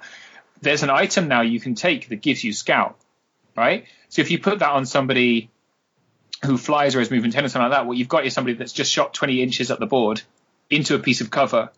So there's some quite powerful stuff that can be done with this if you've got a strong vanguarding army. I think it's quite interesting to see how this plays out, right? Absolutely. And the next special rule is Shattering. We mentioned it. It's basically brutal for shooting. And again, as we mentioned a couple times, does not stack with Dread. Then there is Steady Aim, which is you can move and shoot without the -1 penalty. And then the final new special rule is Wild Charge N. And essentially, I know we talked about this in relation to some of the Northern Alliance stuff, but it's basically you're adding to the charge distance, not the speed. So, and you roll the D3 or D whatever, or it may not even be a number. I'm going to start over that. Another special rule that we've talked about a little bit earlier, and it's been in some of the leaks, is Wild Charge N. This can be either a set specific number, like Wild Charge 1, Wild Charge 2, or it can be a variable, like Wild Charge D3. And how Wild Charge works is that you determine the Wild Charge distance before, if it's variable, before giving a movement order. And essentially, they get to add that amount of speed after their speed is doubled. So if you have Wild Charge 2 and you are speed 5, you can essentially charge 12 inches because you're doubling your speed. I think it's pretty interesting. I wish every unit in the game had it just to kill off the Mexican standoff thing. Well, let's jump into army construction because I think this is an area that has this might be the area that's changed the most in terms of all the various sections of the rules. It's going to get a little convoluted, but hopefully you'll be able to follow along at home. Essentially, large infantry, monstrous infantry, and large cavalry regiments do not unlock. That is a huge change. And I am one sad panda, let me tell you. That's a huge killing my small model count armies, Rob. Yeah, I never ran my ogres in regiments typically, but I'm assuming there were people that like to do that multiple small unit, and we're making on the fact that they had a lot of unit strength and they unlocked a lot of stuff. That's just not going to be the case now. So let's talk about the units that actually do unlock. So infantry, heavy infantry, cavalry, or chariot regiments unlock 2 troops and a hero, a monster, or a titan, or a war engine. You pick one of those 4. Infantry, heavy infantry, cavalry, and chariot hordes and legions unlock 4 troops, and then they can get one of each of the following: a hero, a war engine, and a monster or a titan. Then large infantry, monstrous infantry, large cavalry hordes, they unlock 2 troops, and then they unlock 2 of the following: a hero, a monster, a titan, or a war engine. You can pick 2 of those, and you can't pick the same thing twice. And then finally, a large infantry, monstrous infantry, cavalry, large cavalry legion unlocks 4 troops. And again, just like before, they get 2 of a hero, a monster, a titan, or a war engine. That's a lot. Crazy. I mean, it's changed quite a bit. It really, I think. What's nice is there's a big diagram on the page, right? So you don't absolutely have to through that. Look at the diagram. And once Easy Army is out, it will tell you if you're because I mean, how many of us really look at these charts? Or I mean, we know what they are, but in the end, Easy Army is such an awesome tool. As you're building your list, if you're missing something, it will let you know, and then you can adjust things. So don't stress if you didn't get all that right away. Like Steve said, there's a picture in the book, and then my guess is Easy Army will be updated, and then we'll be back to using that as our Force developer. Takeaway as an ogre player is that in the past I had more unlocks than I could ever possibly use, and I think this is now just a way for me as an ogre player to have to think about it a little bit more. It's not a no-brainer anymore, and I think that's fine. I don't really think it's going to negatively impact me all that much. The biggest changes in terms of irregular units are treated as troops. So there's more irregular units. Yes, they still need to be unlocked. They don't unlock other units. But if you've got a horde of infantry or a legion of large cavalry, you can take 4 troops. So all that worry about I can't take 4 sniffs or whatever or 8 sniffs. Yeah, you can. You just take 2 hordes and there's your 8 troops of whatever. So exactly. And let's touch on irregular. I think number one, there's a lot more irregular units in the game now. I think pretty much units that were Alpha Strike units, or even a lot of units that were just taken as allies in other people's armies, have been designated irregular. And as Steve just said, they have to be unlocked, just like they're treated like a troop, and they don't unlock anything else. So it's going to be really interesting to see how that plays out, because in the past there were a few irregular units. Now every army, like even the ogres, there's 4 or 5 irregular units in that list. A couple more unit types. There's limited units, which is kind of an expansion of the legendary unit, right? Well, I think with the limited unit, you'll also see it in like upgrades. Like for example, when we were talking before about the upgrading the Paladin Foot Guard to Paladin Defenders, that's a limited one, so you can only upgrade one of those units with that buff. So the other note is that allies can't take irregular units. You can't take irregular units as allies. So you can't take your Elohi as allies. You can't take ogre shooters. There's a limited number. It limits some of those get-arounds that people were using, right? So, like, as you mentioned, with the sort of clarifying of allies, and also sort of, I guess, the other really big change in how you make lists is that there is now something called a theme list. So essentially all of the lists in the main rule book are master lists, and then in future supplements they're going to introduce theme lists a la sort of the historical version 2. These theme lists are sort of flavors on their main master list, and what a theme list will allow you to do is a theme list will let you take certain units from their parent master list along with specific units that are for that particular theme. So a couple things, you can only use one theme at a time when you're working off of a master list. Like if your master list has 2 or 3 themes, you gotta pick one that you want to use. Units in the theme list can't be taken as allies, and when you're using the theme list, you can't take units from your master list as allies either. So basically it's saying when you're doing the theme list, you can only take specific units from the master list. So I know there isn't really any of these themes lists but they've hinted at them coming in Armies of Panathor, and then also moving forward, I think having theme lists is a great way to add in factions without having to do as big a release. You can just add a couple of units and make a new theme. So it should be adding more diversity, adding more options for list building. So it should be pretty cool, I think. Well, somebody want to jump in and talk about magic items? So with magic items in the 3rd edition, they're mostly the same. There's just a few overarching changes to how they can be used. One of the main changes is when you get a ranged attack or spell granted by an item, it is no longer affected by elite. If you have elite ranged on your hero or unit, it does not transfer to the magic item. And when an item refers to normal ranged attacks, it cannot be used with spells. So that's a big change. There are 2 distinct sections of magic items, common items, which are just for every unit, heroes and units, and then heroic artifacts that can only be taken by hero, infantry, hero cav, hero monster, chariot, titan, etc. And then one of the new changes that I think is going to be really helpful is tiered points costs. So certain items will cost different amounts based on whether they're for a regiment or a horde or a legion. So when you take it with a troop or a regiment, it'll be one cost, and for hordes and legions, it'll be a higher price. So that's specifically, stuff like elite, vicious, brew of strength, and brew of sharpness. So those all have tiered points cost now, so you can actually take them for regiments at a slight discount, which will be helpful for cavalry regiments and such. Most of the items, the cheaper items, have stayed in the list. No more Kevinar's Flying Hammer, though. Sorry, Mike Rossi.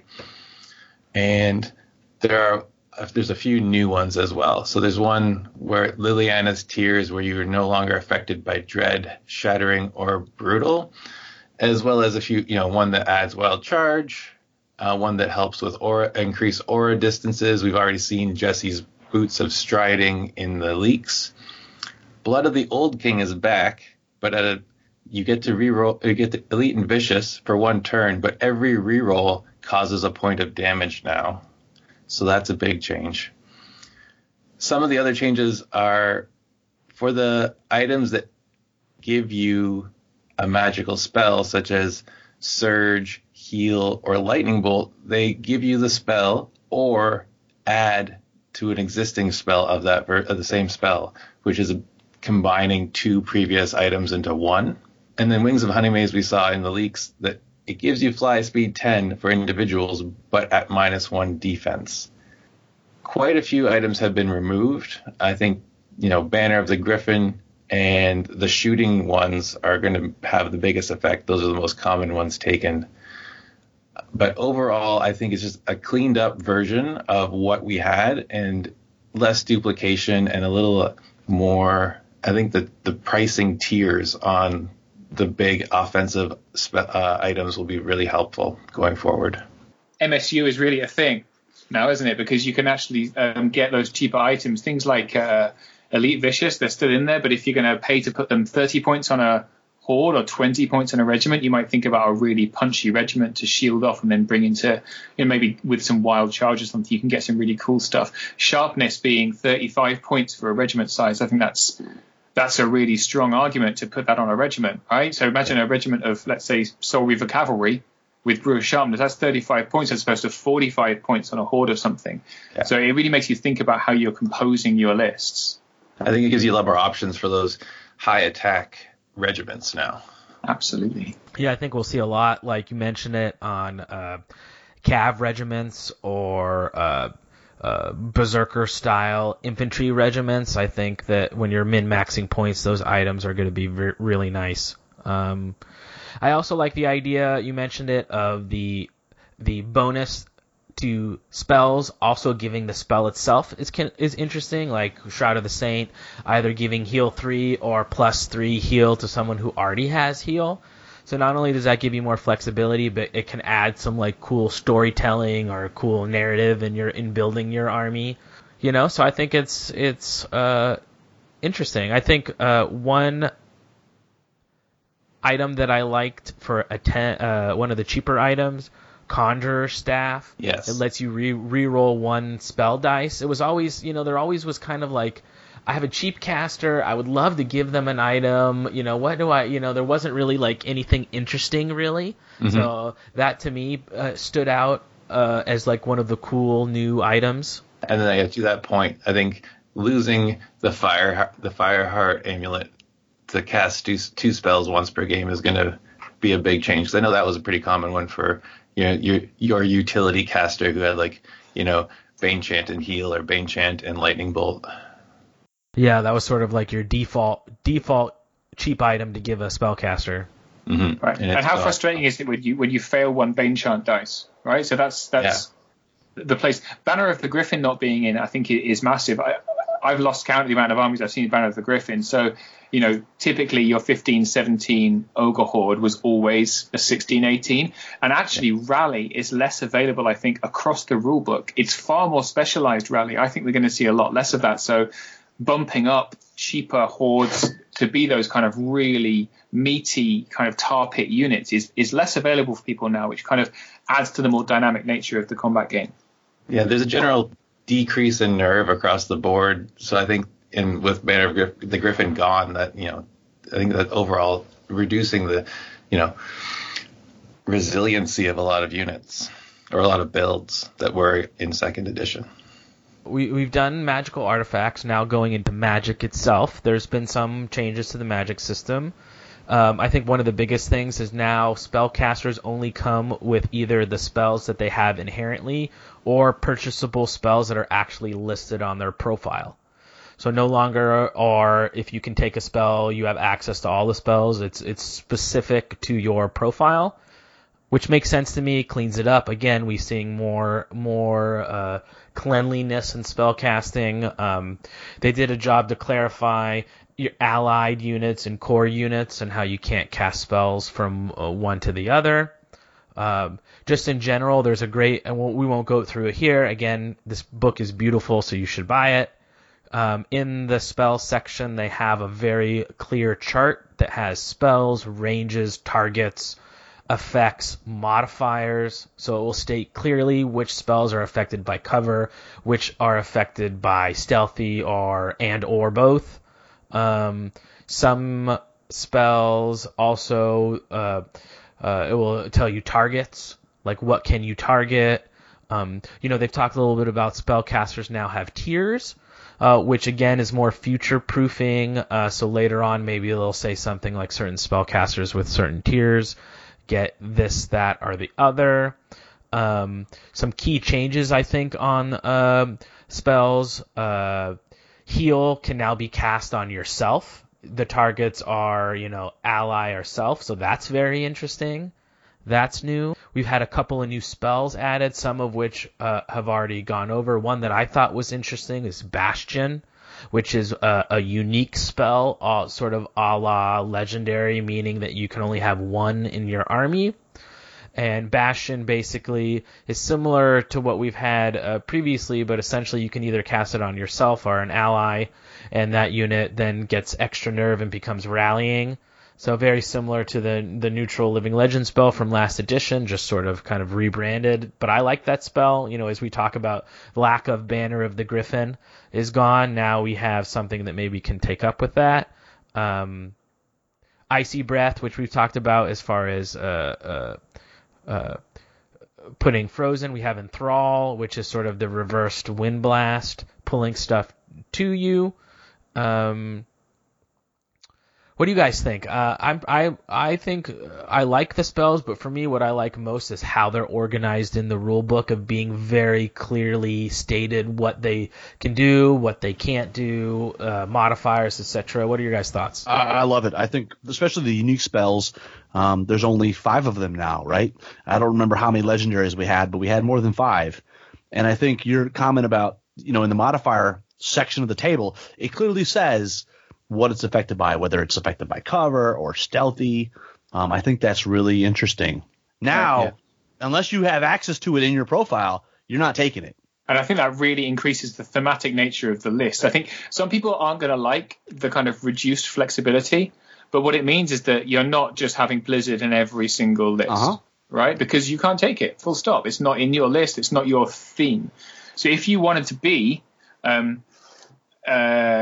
Martyr's Prayer list, only Basileans have Martyr's Prayer. They're the only ones, actually. So it increases the theme. You're only going to see that when you play Basilean. So actually that kind of, we're heading more towards those race-specific spells that we've seen, that people like in some ways from Warhammer, but I think it does add to the thematic element of it.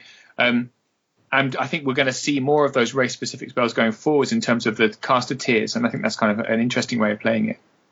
Yeah, and I just think they've just rolled in all the FAQ knowledge that they've developed, and just it's so much more clear and laid out logically, and it's just a much cleaner system, which is great.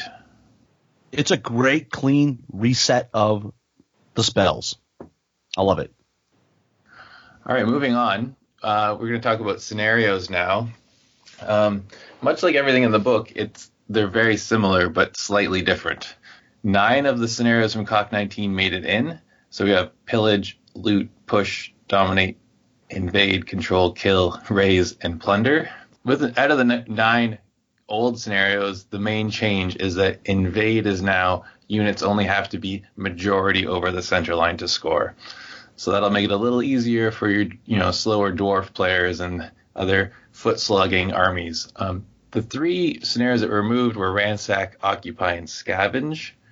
And the 3 new ones, 2 of which incorporate the new bluff tokens, are Fool's Gold, Smoke and Mirrors, and Salt the Earth. Salt the Earth is like Scour from 2017, basically pillage, where you can destroy objectives if you control them. Loot tokens are back as well. With loot tokens, units carrying them cannot be targeted by Wind Blast and Surge, just like before, and as well they cannot be targeted by Enthrall. They also still lose Nimble and Fly, but now they also lose Wild Charge. With respect to bluff tokens, there are 10 of them, 5 for each player. 2 will have a value of 0, 2 will have a value of 1, and 1 will have a value of 2. And in the 2 scenarios that use them, only the player putting the bluff counter down will know what the value is.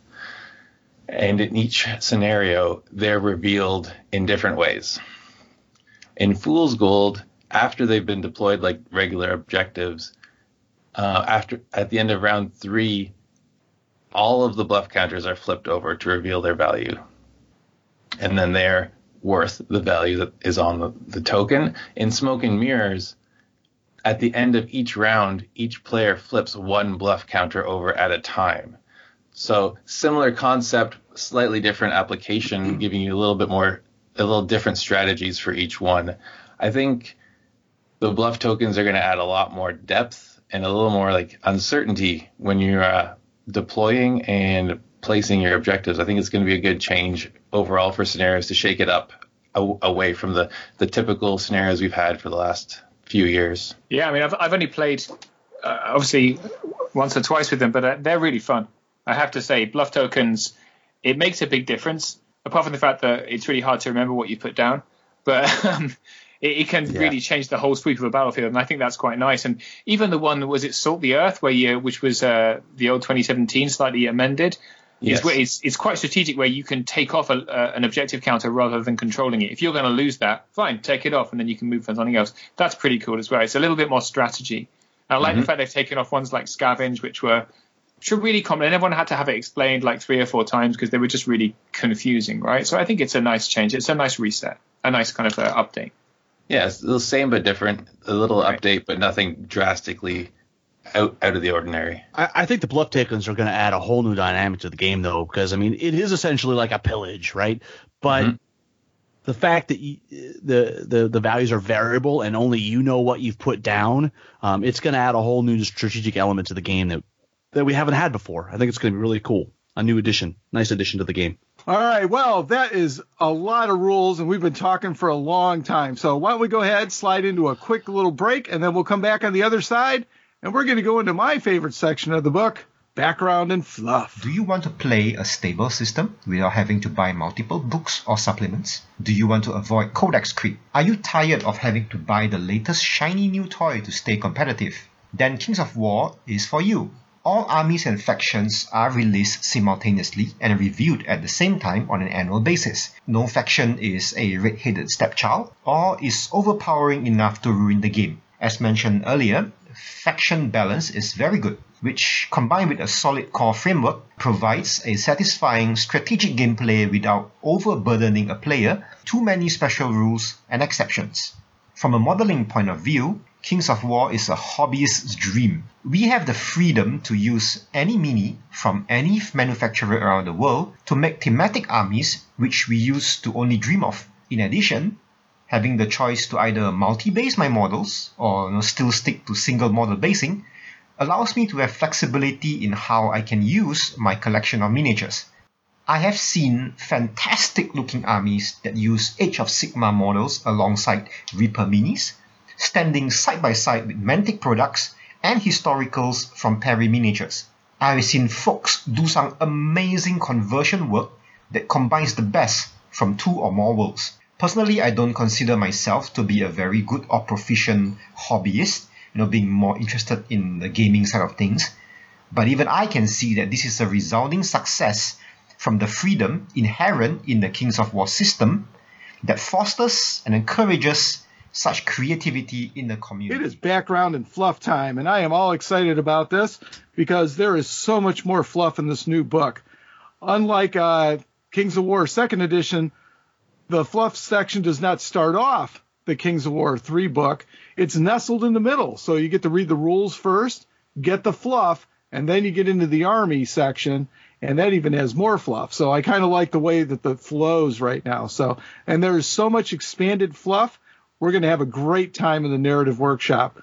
The background fluff runs from page 74 to page 229. Super exciting. But the whole fluff section starts off with a little overview of Panathor, a little brief introduction. The coolest part of this section is the description of the map of the world that we keep seeing all over the internet and the pictures with the magical quill. The map is actually made from the hide of the ancient king of the mammoths. And no, its name was not Jesse. So just a little quick intro there. And then we go into the beginning, and this is kind of a new section. This describes the old gods. There were 7 of them. They were known as the Primogentors, I think. I'm sure I slaughtered that. But this section outlines the creation of the 3 noble races, elf, dwarf, and man. I really, really enjoyed this section, and I hope you will as well. If you've listened to our narrative workshop episode that we just recently released, you will have a heads up on what race is responsible for when things go awry. And then on page 80 and 81, there's a really cool map of historic Panathor before the Great Flood happened, which is awesome. You need to take a look at that. It's kind of cool to compare the 2 maps and see which parts of it went underwater and how the map changed and everything else like that. And then the Time of Light comes in, and this is where the Celestians arrive and kind of take over from the old gods and kind of push them aside. And this is during the period, and it is during this period that the tragedy, the Fenulian Mirror, takes place, which then takes us to the God War. Again, this story has been expanded in the Kings of War 3rd edition rulebook. The Celestians are then split between their shining and wicked halves, and the great battle begins across Panathor. And of course, the same thing happens. Domovar and Oskin battle, and there's a great picture spread on pages 90 and 91 you just absolutely have to check out. And then, of course, the Abyss is created during the end of the God War. But I'm not spoiling the stories. You guys are going to have to buy the book and read it. So, but that's how the Abyss is created. And again, the fluff in the God War section has been expanded and modified a little bit. So it's really, really worth the read. I really, really enjoyed that. And then they brought us into the time of ice. And this is when the Wicked One Winter has escaped the Abyss and has started cooling down the atmosphere in Panathor. And then once she's discovered, she unleashes her full power upon the world. Valandor, of course, bests winter in combat, but in doing so, the Great Flood began, and much of the old world was lost beneath the unnatural floods of winter's final gift. So, and then we move from the time of ice into the age of conflict. With winter seemingly vanquished, and with the world changed once again, the noble and lesser races alike begin to rebuild. And this was the setting and the time frame that Kings of War 2nd edition was set in. And then it's noted that 1,200 years after the war with winter, Panathor was plunged into its darkest period since that cataclysmic age. And this is where the Edge of the Abyss campaign takes place. And then the Abyss is flooded. So that's also mentioned in the fluff. And then it's also noted that eventually the floodwaters started to dissipate and the extent of the damage was really revealed. The tortured lands around the Abyss had swelled in many directions, and the great rent in the world had opened far into new territory. The abyssal dwarfs have raised a new fortress city, and the wicked ones have turned their attention towards the city of Chell. And this is where our Kings of War 3rd edition games are going to take place in the yet-to-be-written history of Panathor. So very, very exciting. And then on page 96 and 97, you see the new expanded map of modern-day Panathor, so you can check that out. One of the neat things is they also added in the fluff section a thing of magic. So they have a cool page of fluff there, and then they put in a really cool chart about the magic in Panathor. This is kind of reminiscent a little bit of D&D. It talks a little bit about the planes of existence and the different elements and stuff like that, and the different schools of magic, and it's really, really cool. You should definitely check that out. And then, starting on page 100, the book goes into the background of the 14 armies that are in this core rulebook. The armies are presented in the sections of good, neutral, and evil, and really cool maps and feature arts are available for each of the factions, which is super cool. And there are 4 good armies: Basileia, the dwarfs, the elves, and the Northern Alliance, which I thought was a little surprising.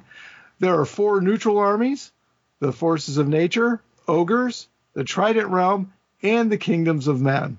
And I guess we got to finish it off because everybody did a little math in their head. There are 6 evil armies, and I personally blame Rob Berman for this, but the 6 evil armies are the Abyssal Dwarfs, the Empire of Dust, Forces of the Abyss, Goblins, Orcs, and the Undead. So the good guys have got lots of bad guys to fight. So, and gone in the fluff section are the descriptions of the various prominent features and, that were in the map of Mantica and stuff like that. I'm assuming we're going to get tons of that fluff in the role-playing game and in the novels and stuff like that. And as I mentioned before, there is even more fluff for each army at the beginning of each army list. Speaking of army lists, Rob, why don't you go ahead and take us into the army lists? I mean, we could go over them all in detail, but it would probably take us another 5 hours, and there's many more podcasts to come. So as Jeremy alluded to in the opening, we're actually working on quick army update snapshots. So we'll be knocking those out in quick succession, and in those we will go into a little bit more detail. Today I thought it would be fun just to go through some of our favorite things, some of the things that jumped off the page, changes that we saw that we thought were very interesting. Steve, do you want to start us off? Sure thing. So I've been working for a little while in the background on an undead army, right? So first thing I went to was undead. Sorry, elves, but I'll come to you.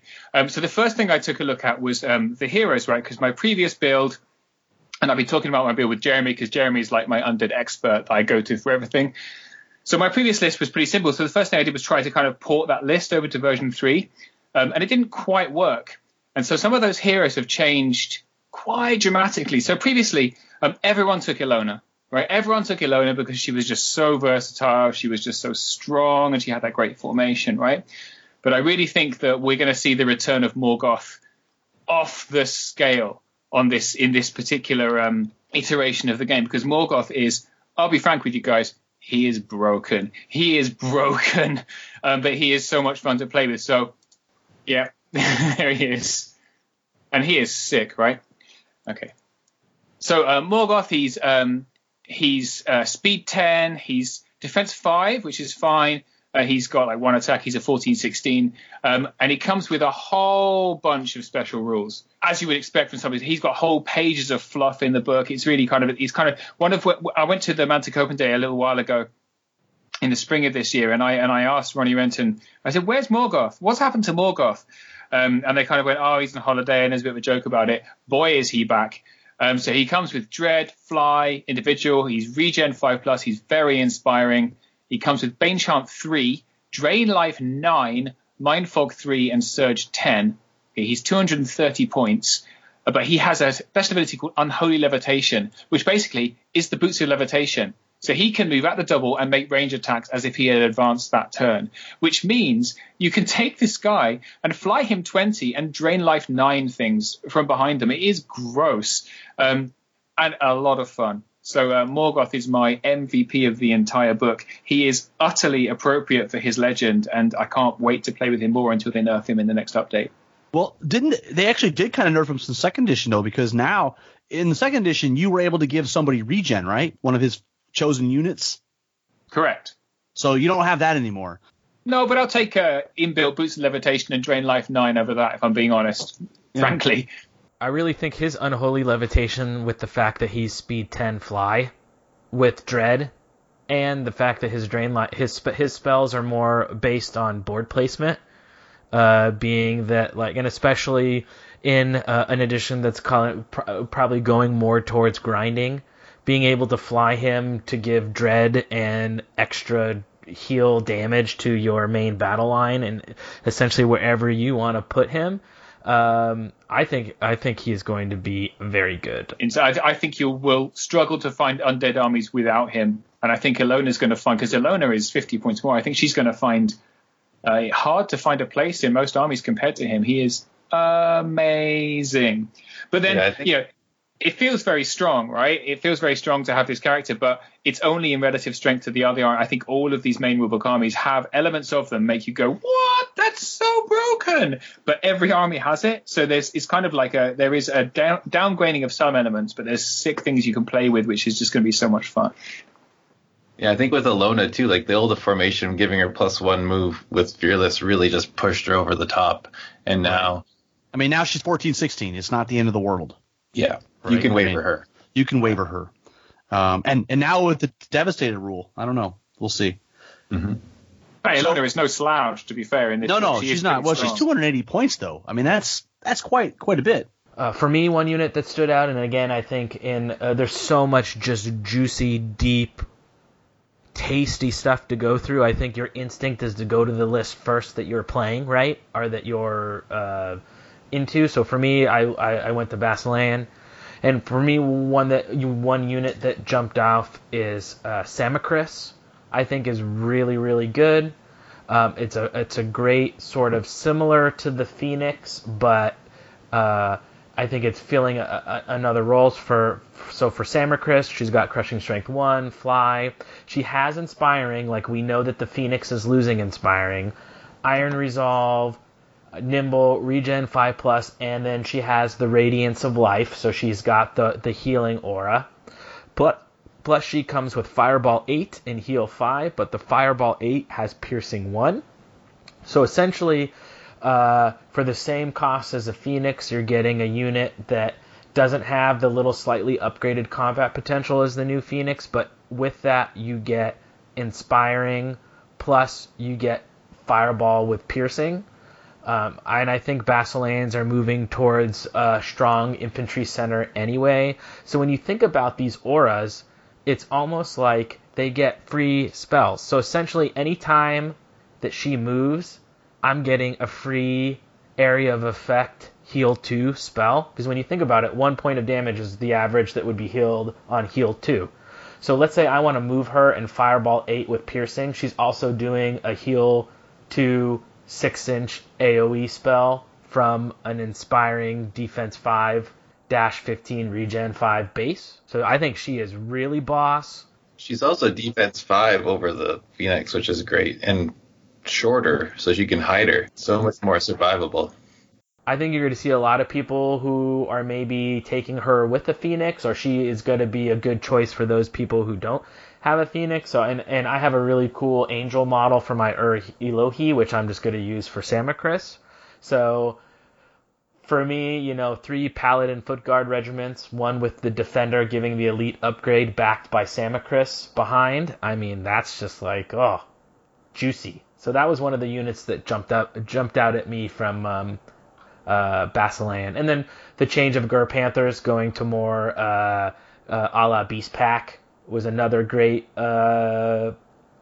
change. But there's just so much juicy stuff. But that's what sort of jumped out at me. Well, of course, I didn't go for the uber overpowered units or anything like that. I just went to see some things that I thought were kind of cool. The number one thing that stuck out to me was in the Orc list, I finally got Skulk Outrider, so I got something that's moving around. So I'm pretty happy about that. They're cavalry now as an option, and which I think was very needed by the Orcs. And they've only got an 18-inch range with those short bows, but they've got steady aim, nimble, and crushing strength 1. So I thought that was kind of cool. For 105 points, height 3, they're only at 10, 12, but, hey, I'll take them. I thought that was pretty cool. So, and then the other one, just to kind of highlight some of the tweaks that happened. As you know, I'm trying to work on my Imperial Dwarf army, and I'm trying to include a bunch of Iron Watch rifles. So I was flipped to the rulebook real quick to take a look at those guys. And basically they're the same, except for the regiment got 5 points cheaper, and the Horde got 10 points more expensive. So I don't know if I'd be doing that. But they lost reload, and they picked up Potshot. And as Rob mentioned earlier, that means they're going to be hitting on 6s at half the dice. So It's not exactly that's great though, right? Because if you had a unit like that had reload that was sitting there and didn't have a target, now you at least can move them. And yes, with the Horde, you're only going to get 10 attacks, but hey, it's better than no attacks. Absolutely. It made them from completely useless to at least they can do something. So, they're no more Goth, but hey, I'll be happy to have them. I think I'm going to proceed by doing that army. So, well, if you wanted to run a Dwarven gun line with artillery, and you didn't want to get one of the more expensive Hordes to unlock, if you take are they regular, the rifles? They are not. They are not. They are not. So in which case you can take a Horde of them, and they're not just a useless shooting Horde that sits at the back and can't hit anything, right? Because then you can move them and pot shot if you need to. So, an artillery shooting line of dwarves is once again a possibility that I'm not like. No, it's gonna be super nasty. I mean, when you think about, I'm hitting on 6s, think about all the things that you could do to punish this unit. I'm gonna fly out of your arc. So then you have to change to face me, and then I'll charge you next turn. Now, if I do that, you can move, and you're still hitting me at half dice on 6s, but they have piercing 2. So, I mean, what hits you're getting through on damage. So I think this unit went from not very playable to I think it's very good, especially with some of the other dwarf changes as well. It's definitely going to be a very worthwhile unit. So personally, I'm pretty excited about Frostfangs, and that has little to do with the fact that I have 5 of them on my painting desk right now. But I've always liked the idea of Direfangs in the previous edition, but Movement 6 kind of made me sad.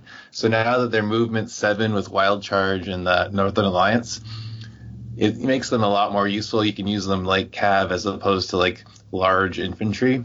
The characters are pretty exciting because now large cavalry characters have Nimble where they didn't in the last edition, and I always thought that was a bit strange with large infantry characters getting Nimble, and then chariot characters also had Nimble. So I'm a big fan of large Cav, and I'm looking forward to having a lot of Frostfangs going forward. Well, on my end, there's a few things that caught my eye. The first one, no more Baby Giant anymore. We only have the Titan version, which means now I have to rebase my Giant, but not too bad. Could be worse. But the thing that really was like, oh, this is beautiful, are the fight wagons in the orc list. They are irregular, which, okay. And why are they irregular? Well, because now they're fearless. So I'm excited. I can't wait. A legion of fight wagons, with their 30 attacks and a crushing strength 1 with a dash 20 nerve. I just can't wait. Defense 5. I just can't. I mean, I was already using fight wagons, and their biggest bane of existence was they got wavered a lot, right? Especially from shooting and stuff, and they would get chaffed up. So now it's like, all right, well, I'm just going to push them forward and plow through and kill them to the man. And I really like it. I think orcs have just become so much more playable, and I'm really looking forward to seeing more orcs on the table. We didn't see many orcs, maybe it's different over there, but over here, I've never played against orcs on an actual table, and I think those legions of green just look amazing on the table. And with all these kind of upgrades, I really think orcs are a very, very playable, dangerous army now. In those big hordes with their giant charge range, how can you avoid that? You just can't. It's going to be amazing. Well, and Mark talked about the Skulk Outriders, but they've also got Skulk Chariots now. So, and they've got another unit called Young Axe. There's like a lot of different units that have been added that just add some creativity, some inspiration. It's really got me excited about playing orcs.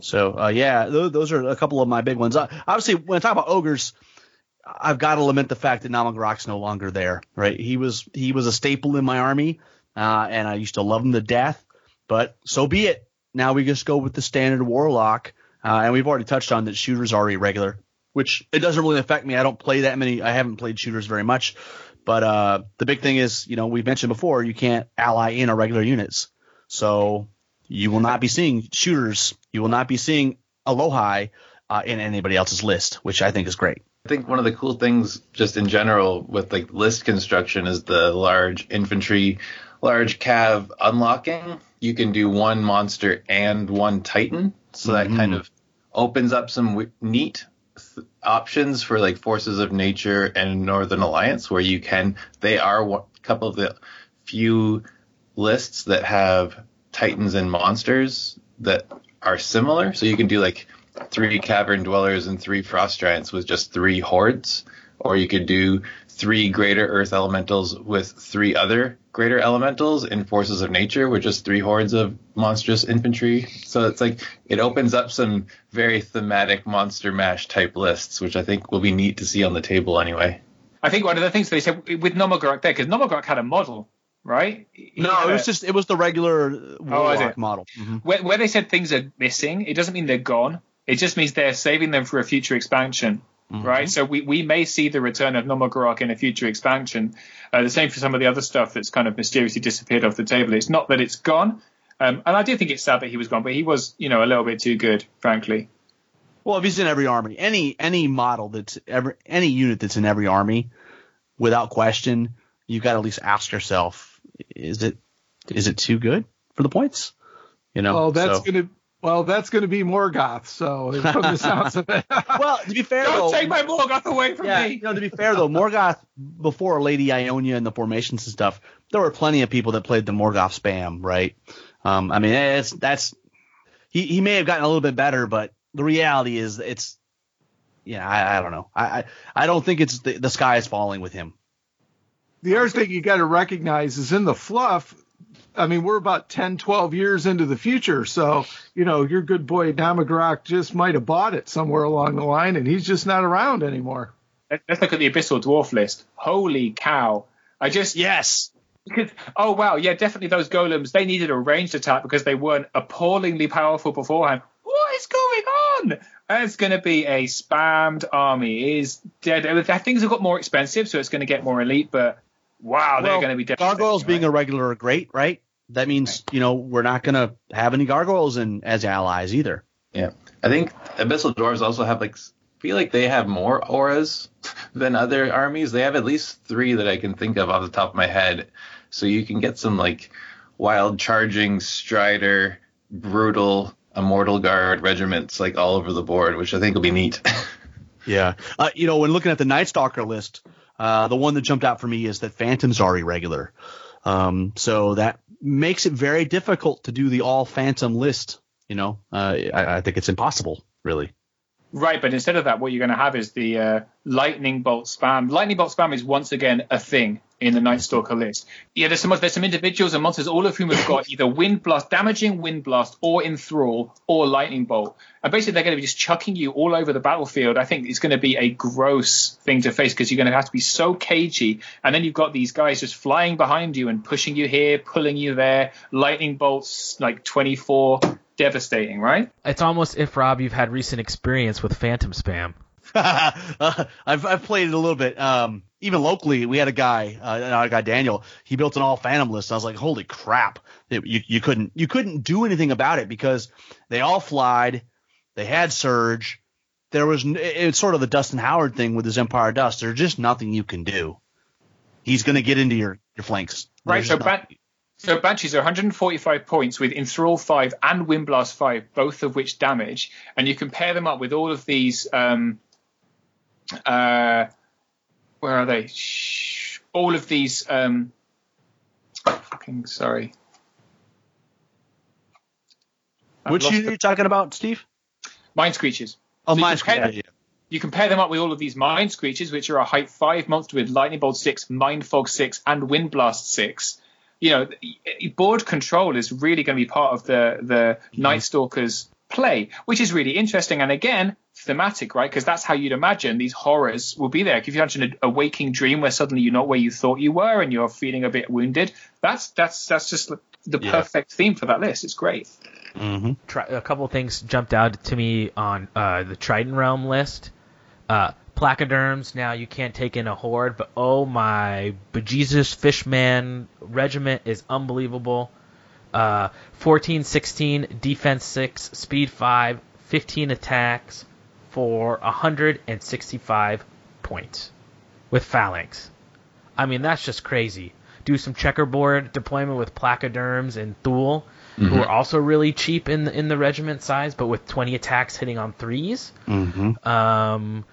I think we're going to see a lot of just I think we had unit strength in the past, but now I think MSU is going to be a real thing on some of these lists. The River Guard being a regular is really interesting to me as well. But you've got River Guard Dam Busters, which are large cav, they're not irregular, and they've got Enthrall built into them. And they're flying. They're one of the few units that are fly nimble. They're only speed 7, but they do have fly and nimble as a large cav unit. And Strider. And Strider. Trident Realm are neutral, so you can ally in Dam Busters to any army now. Hello. That's a heavy unit, though, because you need 3 of them, right, for a regiment? Oh, yeah. I'm used to heavy units, though. Yes, you are. Yes, you are. Yeah, overall, though, I'm super, just when you look through the book, I'm just super excited about the changes. Yes, there's the occasional, hey, you have to rebase. Typically with the monsters, it's not that big a deal. And I honestly don't think there's very few armies that I think are, I'm going to air quote here, invalidated. I mean, obviously if you had an all Phantom army, yeah, you can't run that. But there's so many other options. I think it's really going to stop. It's really going to be a nice boost to creativity and army construction, and it resets the puzzle. Some armies have changed. Like, I would say when you're thinking about, well, what are the armies who have seen the most changes? I think elves are different now. I was going to say elves, yeah. Because you see the change in archers, but they pick up maybe one of the best, if not the best, infantry combat horde in the game, Palace Guard. 22, 24, 25 attacks on 3s with Inborn, Crushing Strength 1, and Elite. You Bane Chant these guys, 25 attacks on 3s with Elite and Crushing 2. Oh boy. And did you see, you might have seen in my battle report, I charged them off a hill. So they were Bane Chanted into a horde of Ogre Palace Guard. It was awful. It was awful. And then also they pick up, elves pick up Battle Cat Swarms, which I think are fun and interesting as another chaff piece. And then, as you saw it in Steve's report, Regiments of Silver Breeze. Which are irregular. Yeah. Yeah, but you just put some Palace Guard hordes and then get loads of Palace... oh, sure. You know, people are saying, elves shooting spam is dead. Nah. No, it's not. Sorry. Silver Breeze are still the best shooting unit in the game. I mean, in looking at this list, it feels like what an elf list should feel like, right? When you're thinking about elves as being like a little bit more expensive, but incredibly hard hitting, and it gives you options to where shooting is still good, but you can play like melee elves. Yeah, so I think elf, if we're thinking about what lists have changed the most, I think the elf list is one of those, but it's changed in really exciting, interesting ways. People aren't going to take hordes of archers anymore, and I'm glad, because it was boring. It was boring to see, and it was boring. I'm going to play an elf list. I already know what it is because it's the same list again and again and again. And thank you to the few players that took interesting lists. Frankly, this is changing that, and there will be a lot of angst over it, but guys, get over it. There's just a different way of playing them now, and I think it's more interesting. They're definitely not weak, and I don't think any list in this book is weak. I think they all have different strengths. I honestly think, we had lamented, gun lines and shooting. I think, people might be overly sensitive, like the elves, archers hitting on 5s now. Realistically, the fact that there's very little ways to really improve the shooting, right? If you have a magical artifact or a spell that gives you a shooting attack, you don't get advantage of any inherent special rules. Like if you have elite and you take the diadem of Dragonkind, you don't get elite for that attack. The fact that there's no Bane chant, the fact that hills don't see over things now and eliminate some forms of cover. I mean, it's sort of like there's so many ways that shooting has been brought back down to our base level. I think it's been changed, right? I think shooting spam has been nerfed, but actually I think combined arm shooting is way better than what it was before. So I know a lot of armies now have viable 4+ shooting, like scouting units, or war machines. The variants on war machines got leveled out. So I think the shooting abuse spam is not as good at what it was, but I think actually you might see more shooting sprinkled into people's lists as just a combined arms element. Yeah, fewer shooting hordes, more shooting regiments and troops, and the lack of heart-seeking chant and Jar of the Four Winds will really change things. So a quick note before we move on to the questions that people have sent us about historical lists. So we'll talk about them briefly. It's fair to say that, they weren't a wildly popular choice of version 2, but they definitely saw some good use, particularly things like Romans and some of the, the skirmisher factions, Mongols, right? And they were definitely coming a lot more frequent as people realized those could be exploited towards the end of version 2. I think realistically for version 3, we're not going to see historicals in many tournaments to start with, because balancing historicals with the new list is a hell of a task and can't be underestimated. And I can't really see them easily playing alongside the new army list. There's too broken some of the combinations you can do with unnerved shooting and skirmishes and stuff. Well, the good news is we have seen, because there was enough of a noise about it was asked enough times that Ronnie himself came on to a couple of forums and said, we've heard you. We understand you like to play your Romans against undead and all these kind of fun story-led. So we will look at it, but not until version 3 is done, out, and bedded in. So that commitment is there, but I think we just need to be a little bit patient. And I think that's all we really can say about that. Is there anything else you guys want to add? I'm glad that I'm glad they're going to keep it going, and I completely understand why it'll be down the road. So let's get into some questions. Steve, you want to roll us through here? Sure. So let's do some of these we've dealt with already, but we'll go through them really quickly. So Adam Story asked, well, I don't think we can answer this question. So he said, at first impression, what is the most stupid OP net listy build you can come up with? Go wild with it. There's going to be some folks doing it anyway, so have some fun and try to guess what we're going to be seeing from the Power Gamer folks. I think they're asking the wrong gamers. Jeremy, you're the most Power Gamer among us. What do you reckon? We're still so early, right? I think some of the units that we highlighted on today are probably going to be elements within those lists. Like Silver Breeze. Silver Breeze, or I've been hearing some of the units I've mentioned are maybe being built into lists of repetition. Is all I can say. So you mean Dojo? No comment. But I think we're going to see a lot of interesting stuff. I think that there's going to be multiple builds. I think in general, probably we're going to see more towards grind and survivability, stuff like that. So, but I think it's pretty early in the scheme of things to really see, say for sure this is going to be net listing. But I mean, I think there's some really strong factions. Basileia is strong. Northern Alliance is very strong, I think. I think Elves can still be strong, and sort of there's some builds for them that might be pretty good, but we're just going to have to wait and see. Yeah, I think the Night Stalkers might be in that list too. There's some really that changes there, and they lost Surge, but everything's fearless, and you can have a really high fearless defense 5 army. You'll just Shadow Hulks and Butchers backed up by Fiends and stuff. So I think that might be a really strong list as well. I don't think it's a power game, but I was mentioning the triple monster, triple Titan lists will be fun to see. I think they might do really well against certain things, but I don't think they're going to be overall super powerful.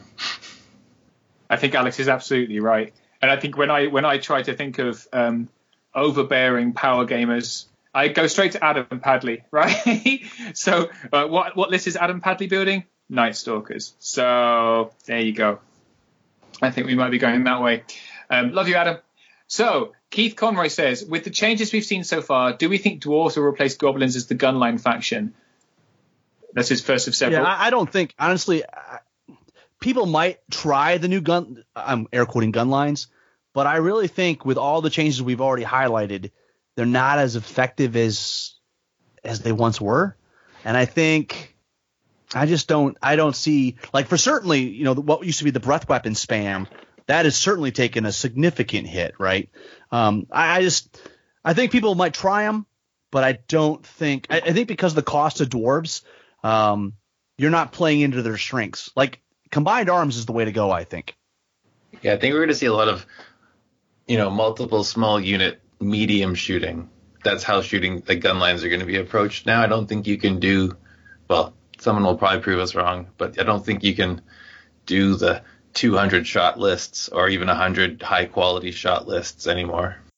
I wouldn't be surprised, though, that we do see more dwarf shooting lists, because that's a dwarf list that we never saw, really, right? In second edition, it was Brox and Rocks, or if it was Kevin's infantry dwarves. Yeah, and it was mostly because of the reload, right? I mean, that's a problem, right? When you can't move your guys, that's an issue. So I think that's a huge change. The pot shot will be a huge change to dwarves specifically. We will see different archetypes of lists from them. And the war machines are a little more reliable now, and cannons might be worth it. So we might see some added, like, augmented shooting with that. I think what we're going to say is Mark Zielinski is going to be the king of the new Dwarven gun line, right? We'll see. Actually, I'm taking a look at my dwarfs right now. I'm kind of looking at those cannons because they have been on the shelf for a long time. So, you know, they were completely not worth it. And, of course, I'm going to experiment with that. So, and I'm very, very excited about that Imperial Dwarf list. So I'm just trying to figure out how to put it together. You know, painting, that's my big thing. You heard it first here. Mark Zielinski wins Lone Wolf with dwarf shooting spam. Absolutely. Just need some new dice. Keith also asks, which of the new monster sculpts Mantic has put out are our favourites? Night Stalker Shadow Hulk is mine, and one of the reasons I'm starting the army along with Herd for 3rd edition. Chimera. Chimera is boss. Yeah, absolutely. I'm waiting for mine next week. Can't wait. It's unbelievable. What a model that model is, man.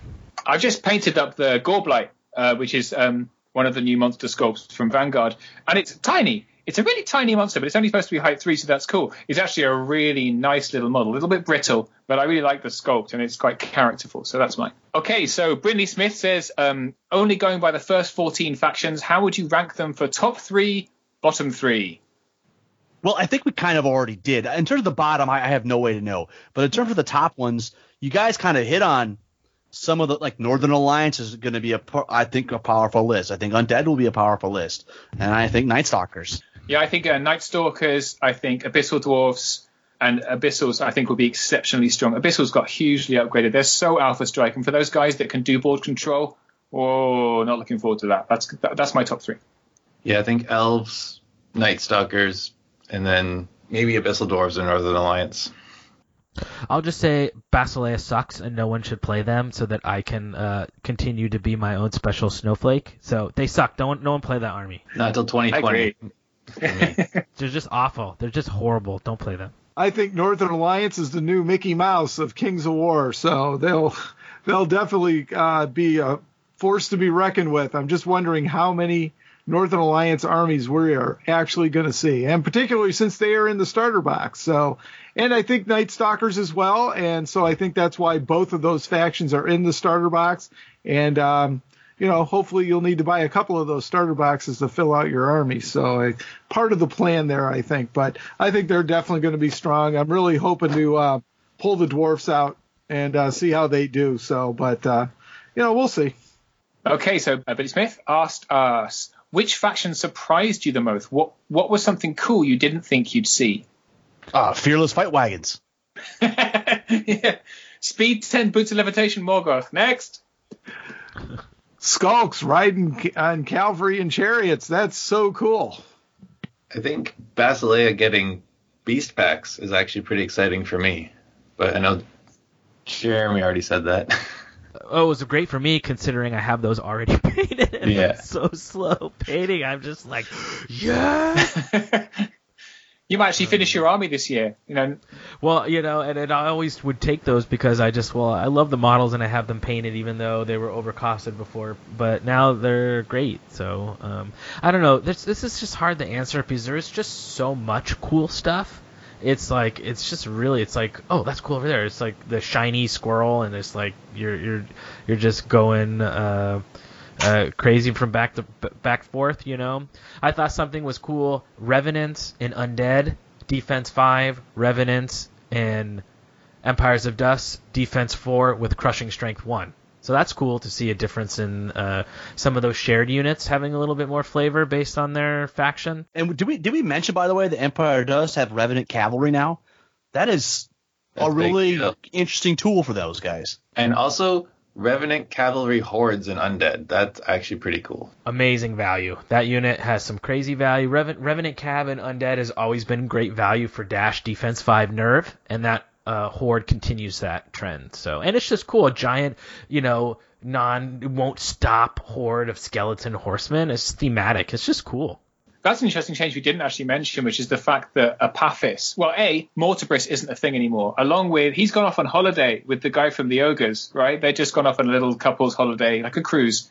But Apophis is only available for EOD now. You can't get him in Undead. And he was in my last Undead army, so that's kind of it. He was a super strong dragon, so he's only available to EOD, so that's kind of surprising. Okay, what's your favorite bit of fluff, and what's your favorite part about the book overall? He also asks. Well, my favorite bit of the fluff is the in the beginning part and detailing out the old gods. I thought that was really awesome. I think that's a great section for everybody to read.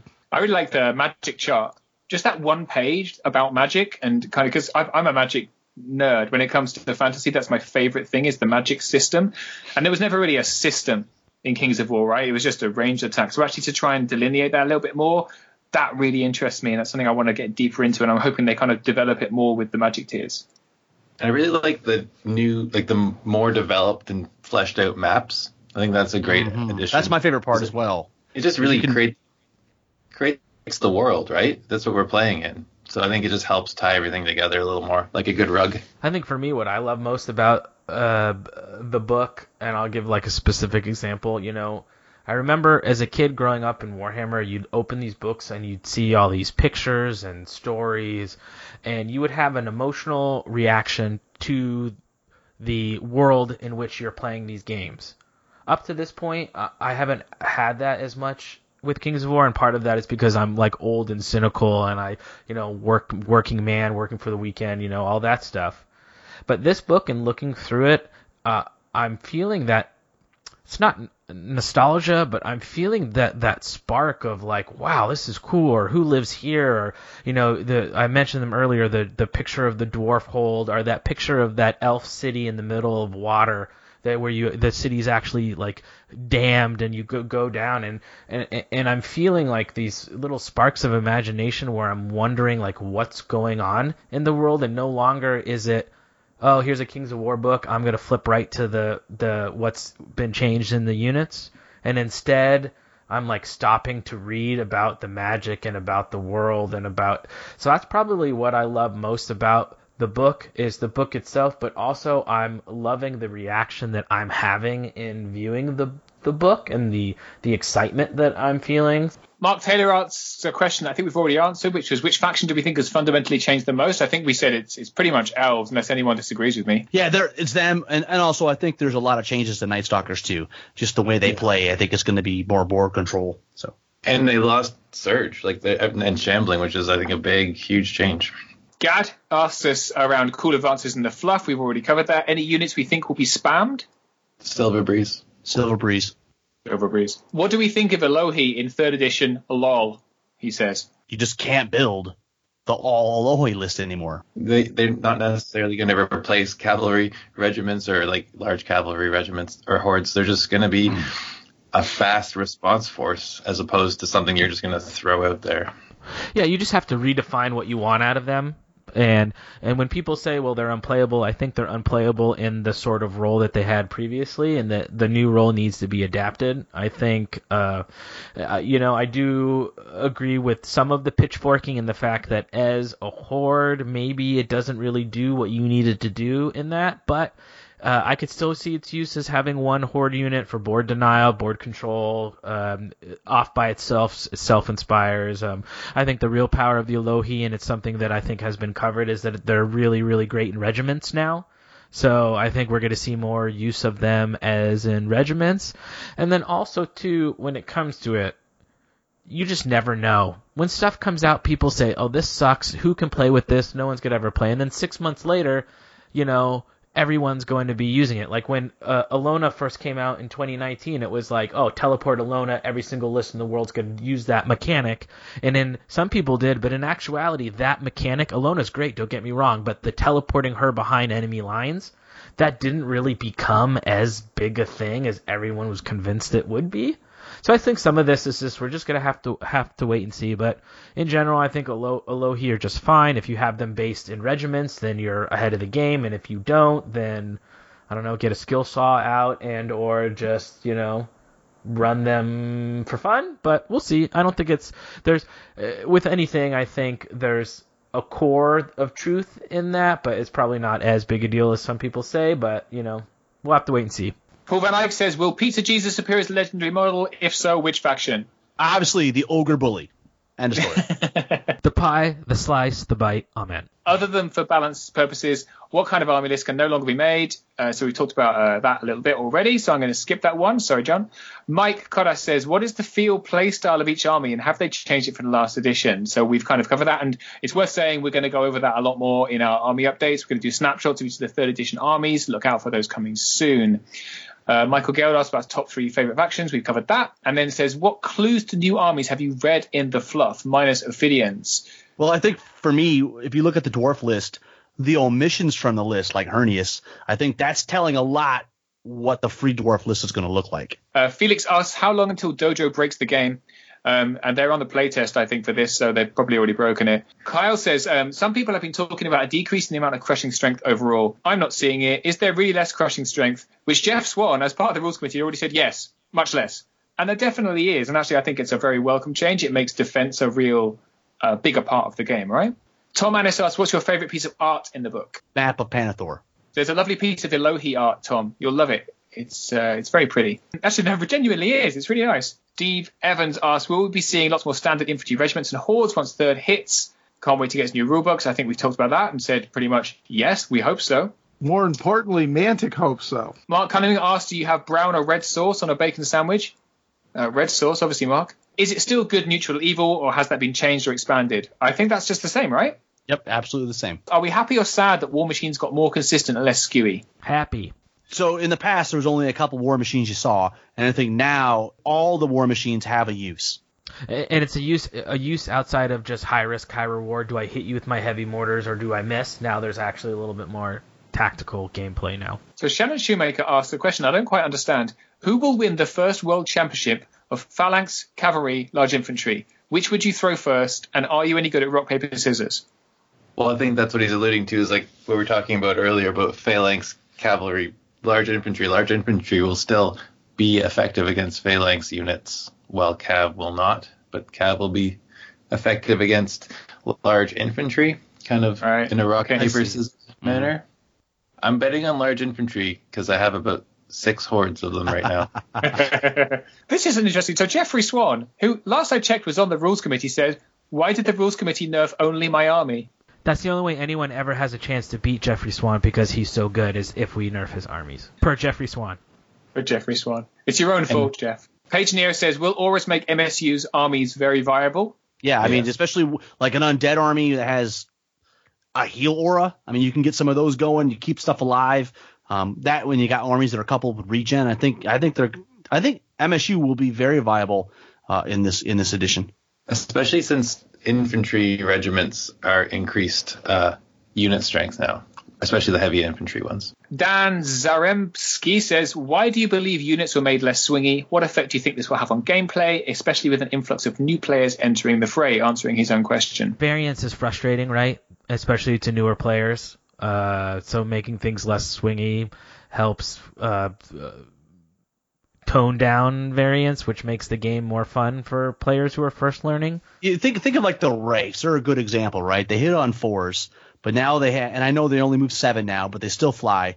Now they have the Strider special rule. So now sticking them into a unit on the charge that behind an obstacle, you're going to hit on 4s. And I think that's just, it just makes it a little easier to predict the outcome. Mathhammer wins. Erasmus Berger asks, how long will it take to do faction reviews again? Will there be an episode going over the changes to the armies? So yes, we are going to do mini army reviews starting as soon as Jeremy can get his troops in order. And we'll have Basilean will be our first. The Basilean update will be the first one, and then we're just going to we're going to go right through it. We're going to invite a lot of former Army List review personalities back onto the shows. So if you have any Army-specific questions you want addressed once you guys get a handle on the book in our Army review updates, put them on the Countercharge Facebook page. And last but not least, Tyler Schultz says, why is the Rules Committee such an awesome group of underappreciated badasses? Is he trying to audition for a place? I think, but if you ask Jeff, he's not underappreciated, is he? A legend in his own time. I think the Rules Committee does take a lot of crap and a lot of complaints and whines, and sometimes they do feel underappreciated. I don't think they're underappreciated at all. We hugely appreciate the work they put into our community, and bear in mind, this version 3 was a ginormous undertaking. There will be things that aren't 100% balanced, but they've committed to regular updates. They're on it.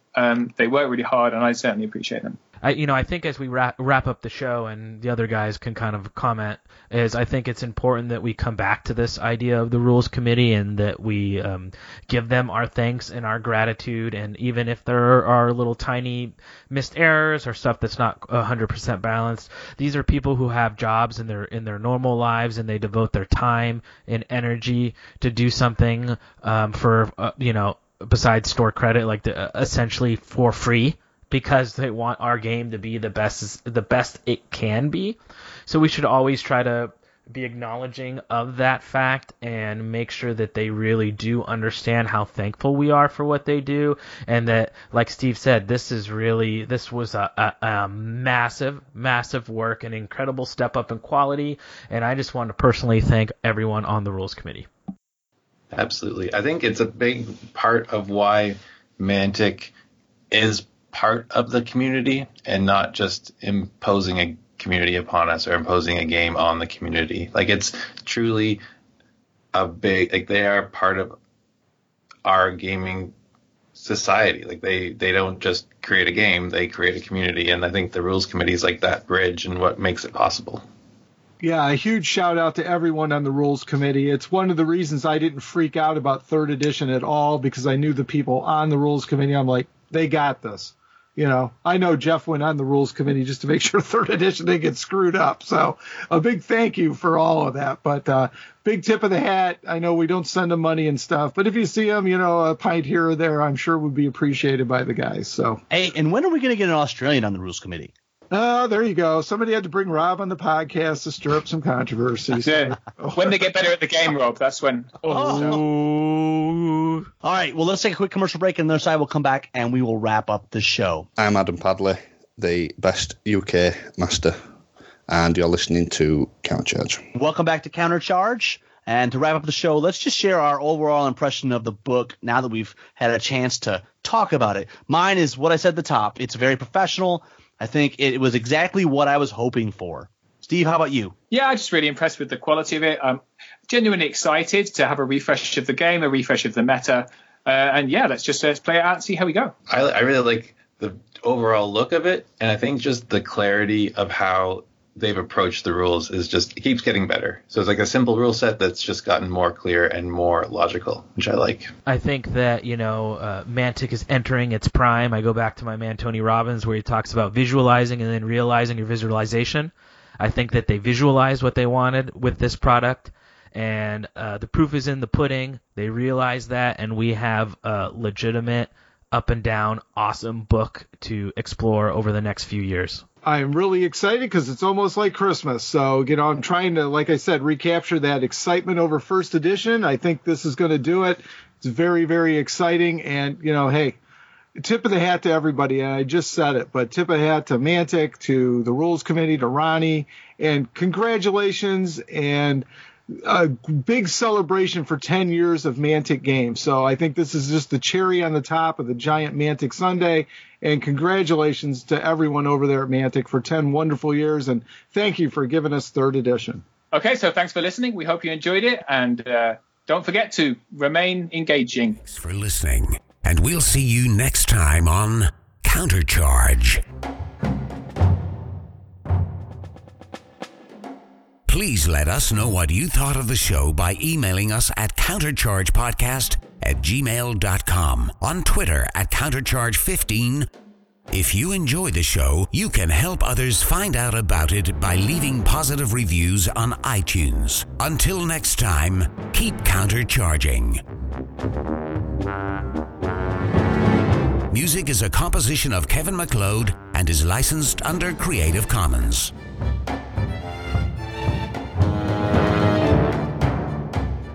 One thing I will say, Rob, is they did add a rule, ignore cover, which it says, when firing in high arcs, hitting a target from the top, you sometimes won't suffer that -1 hit modifier. So they did some of the elements of indirect have just been broken off into another special rule like many of the other rules.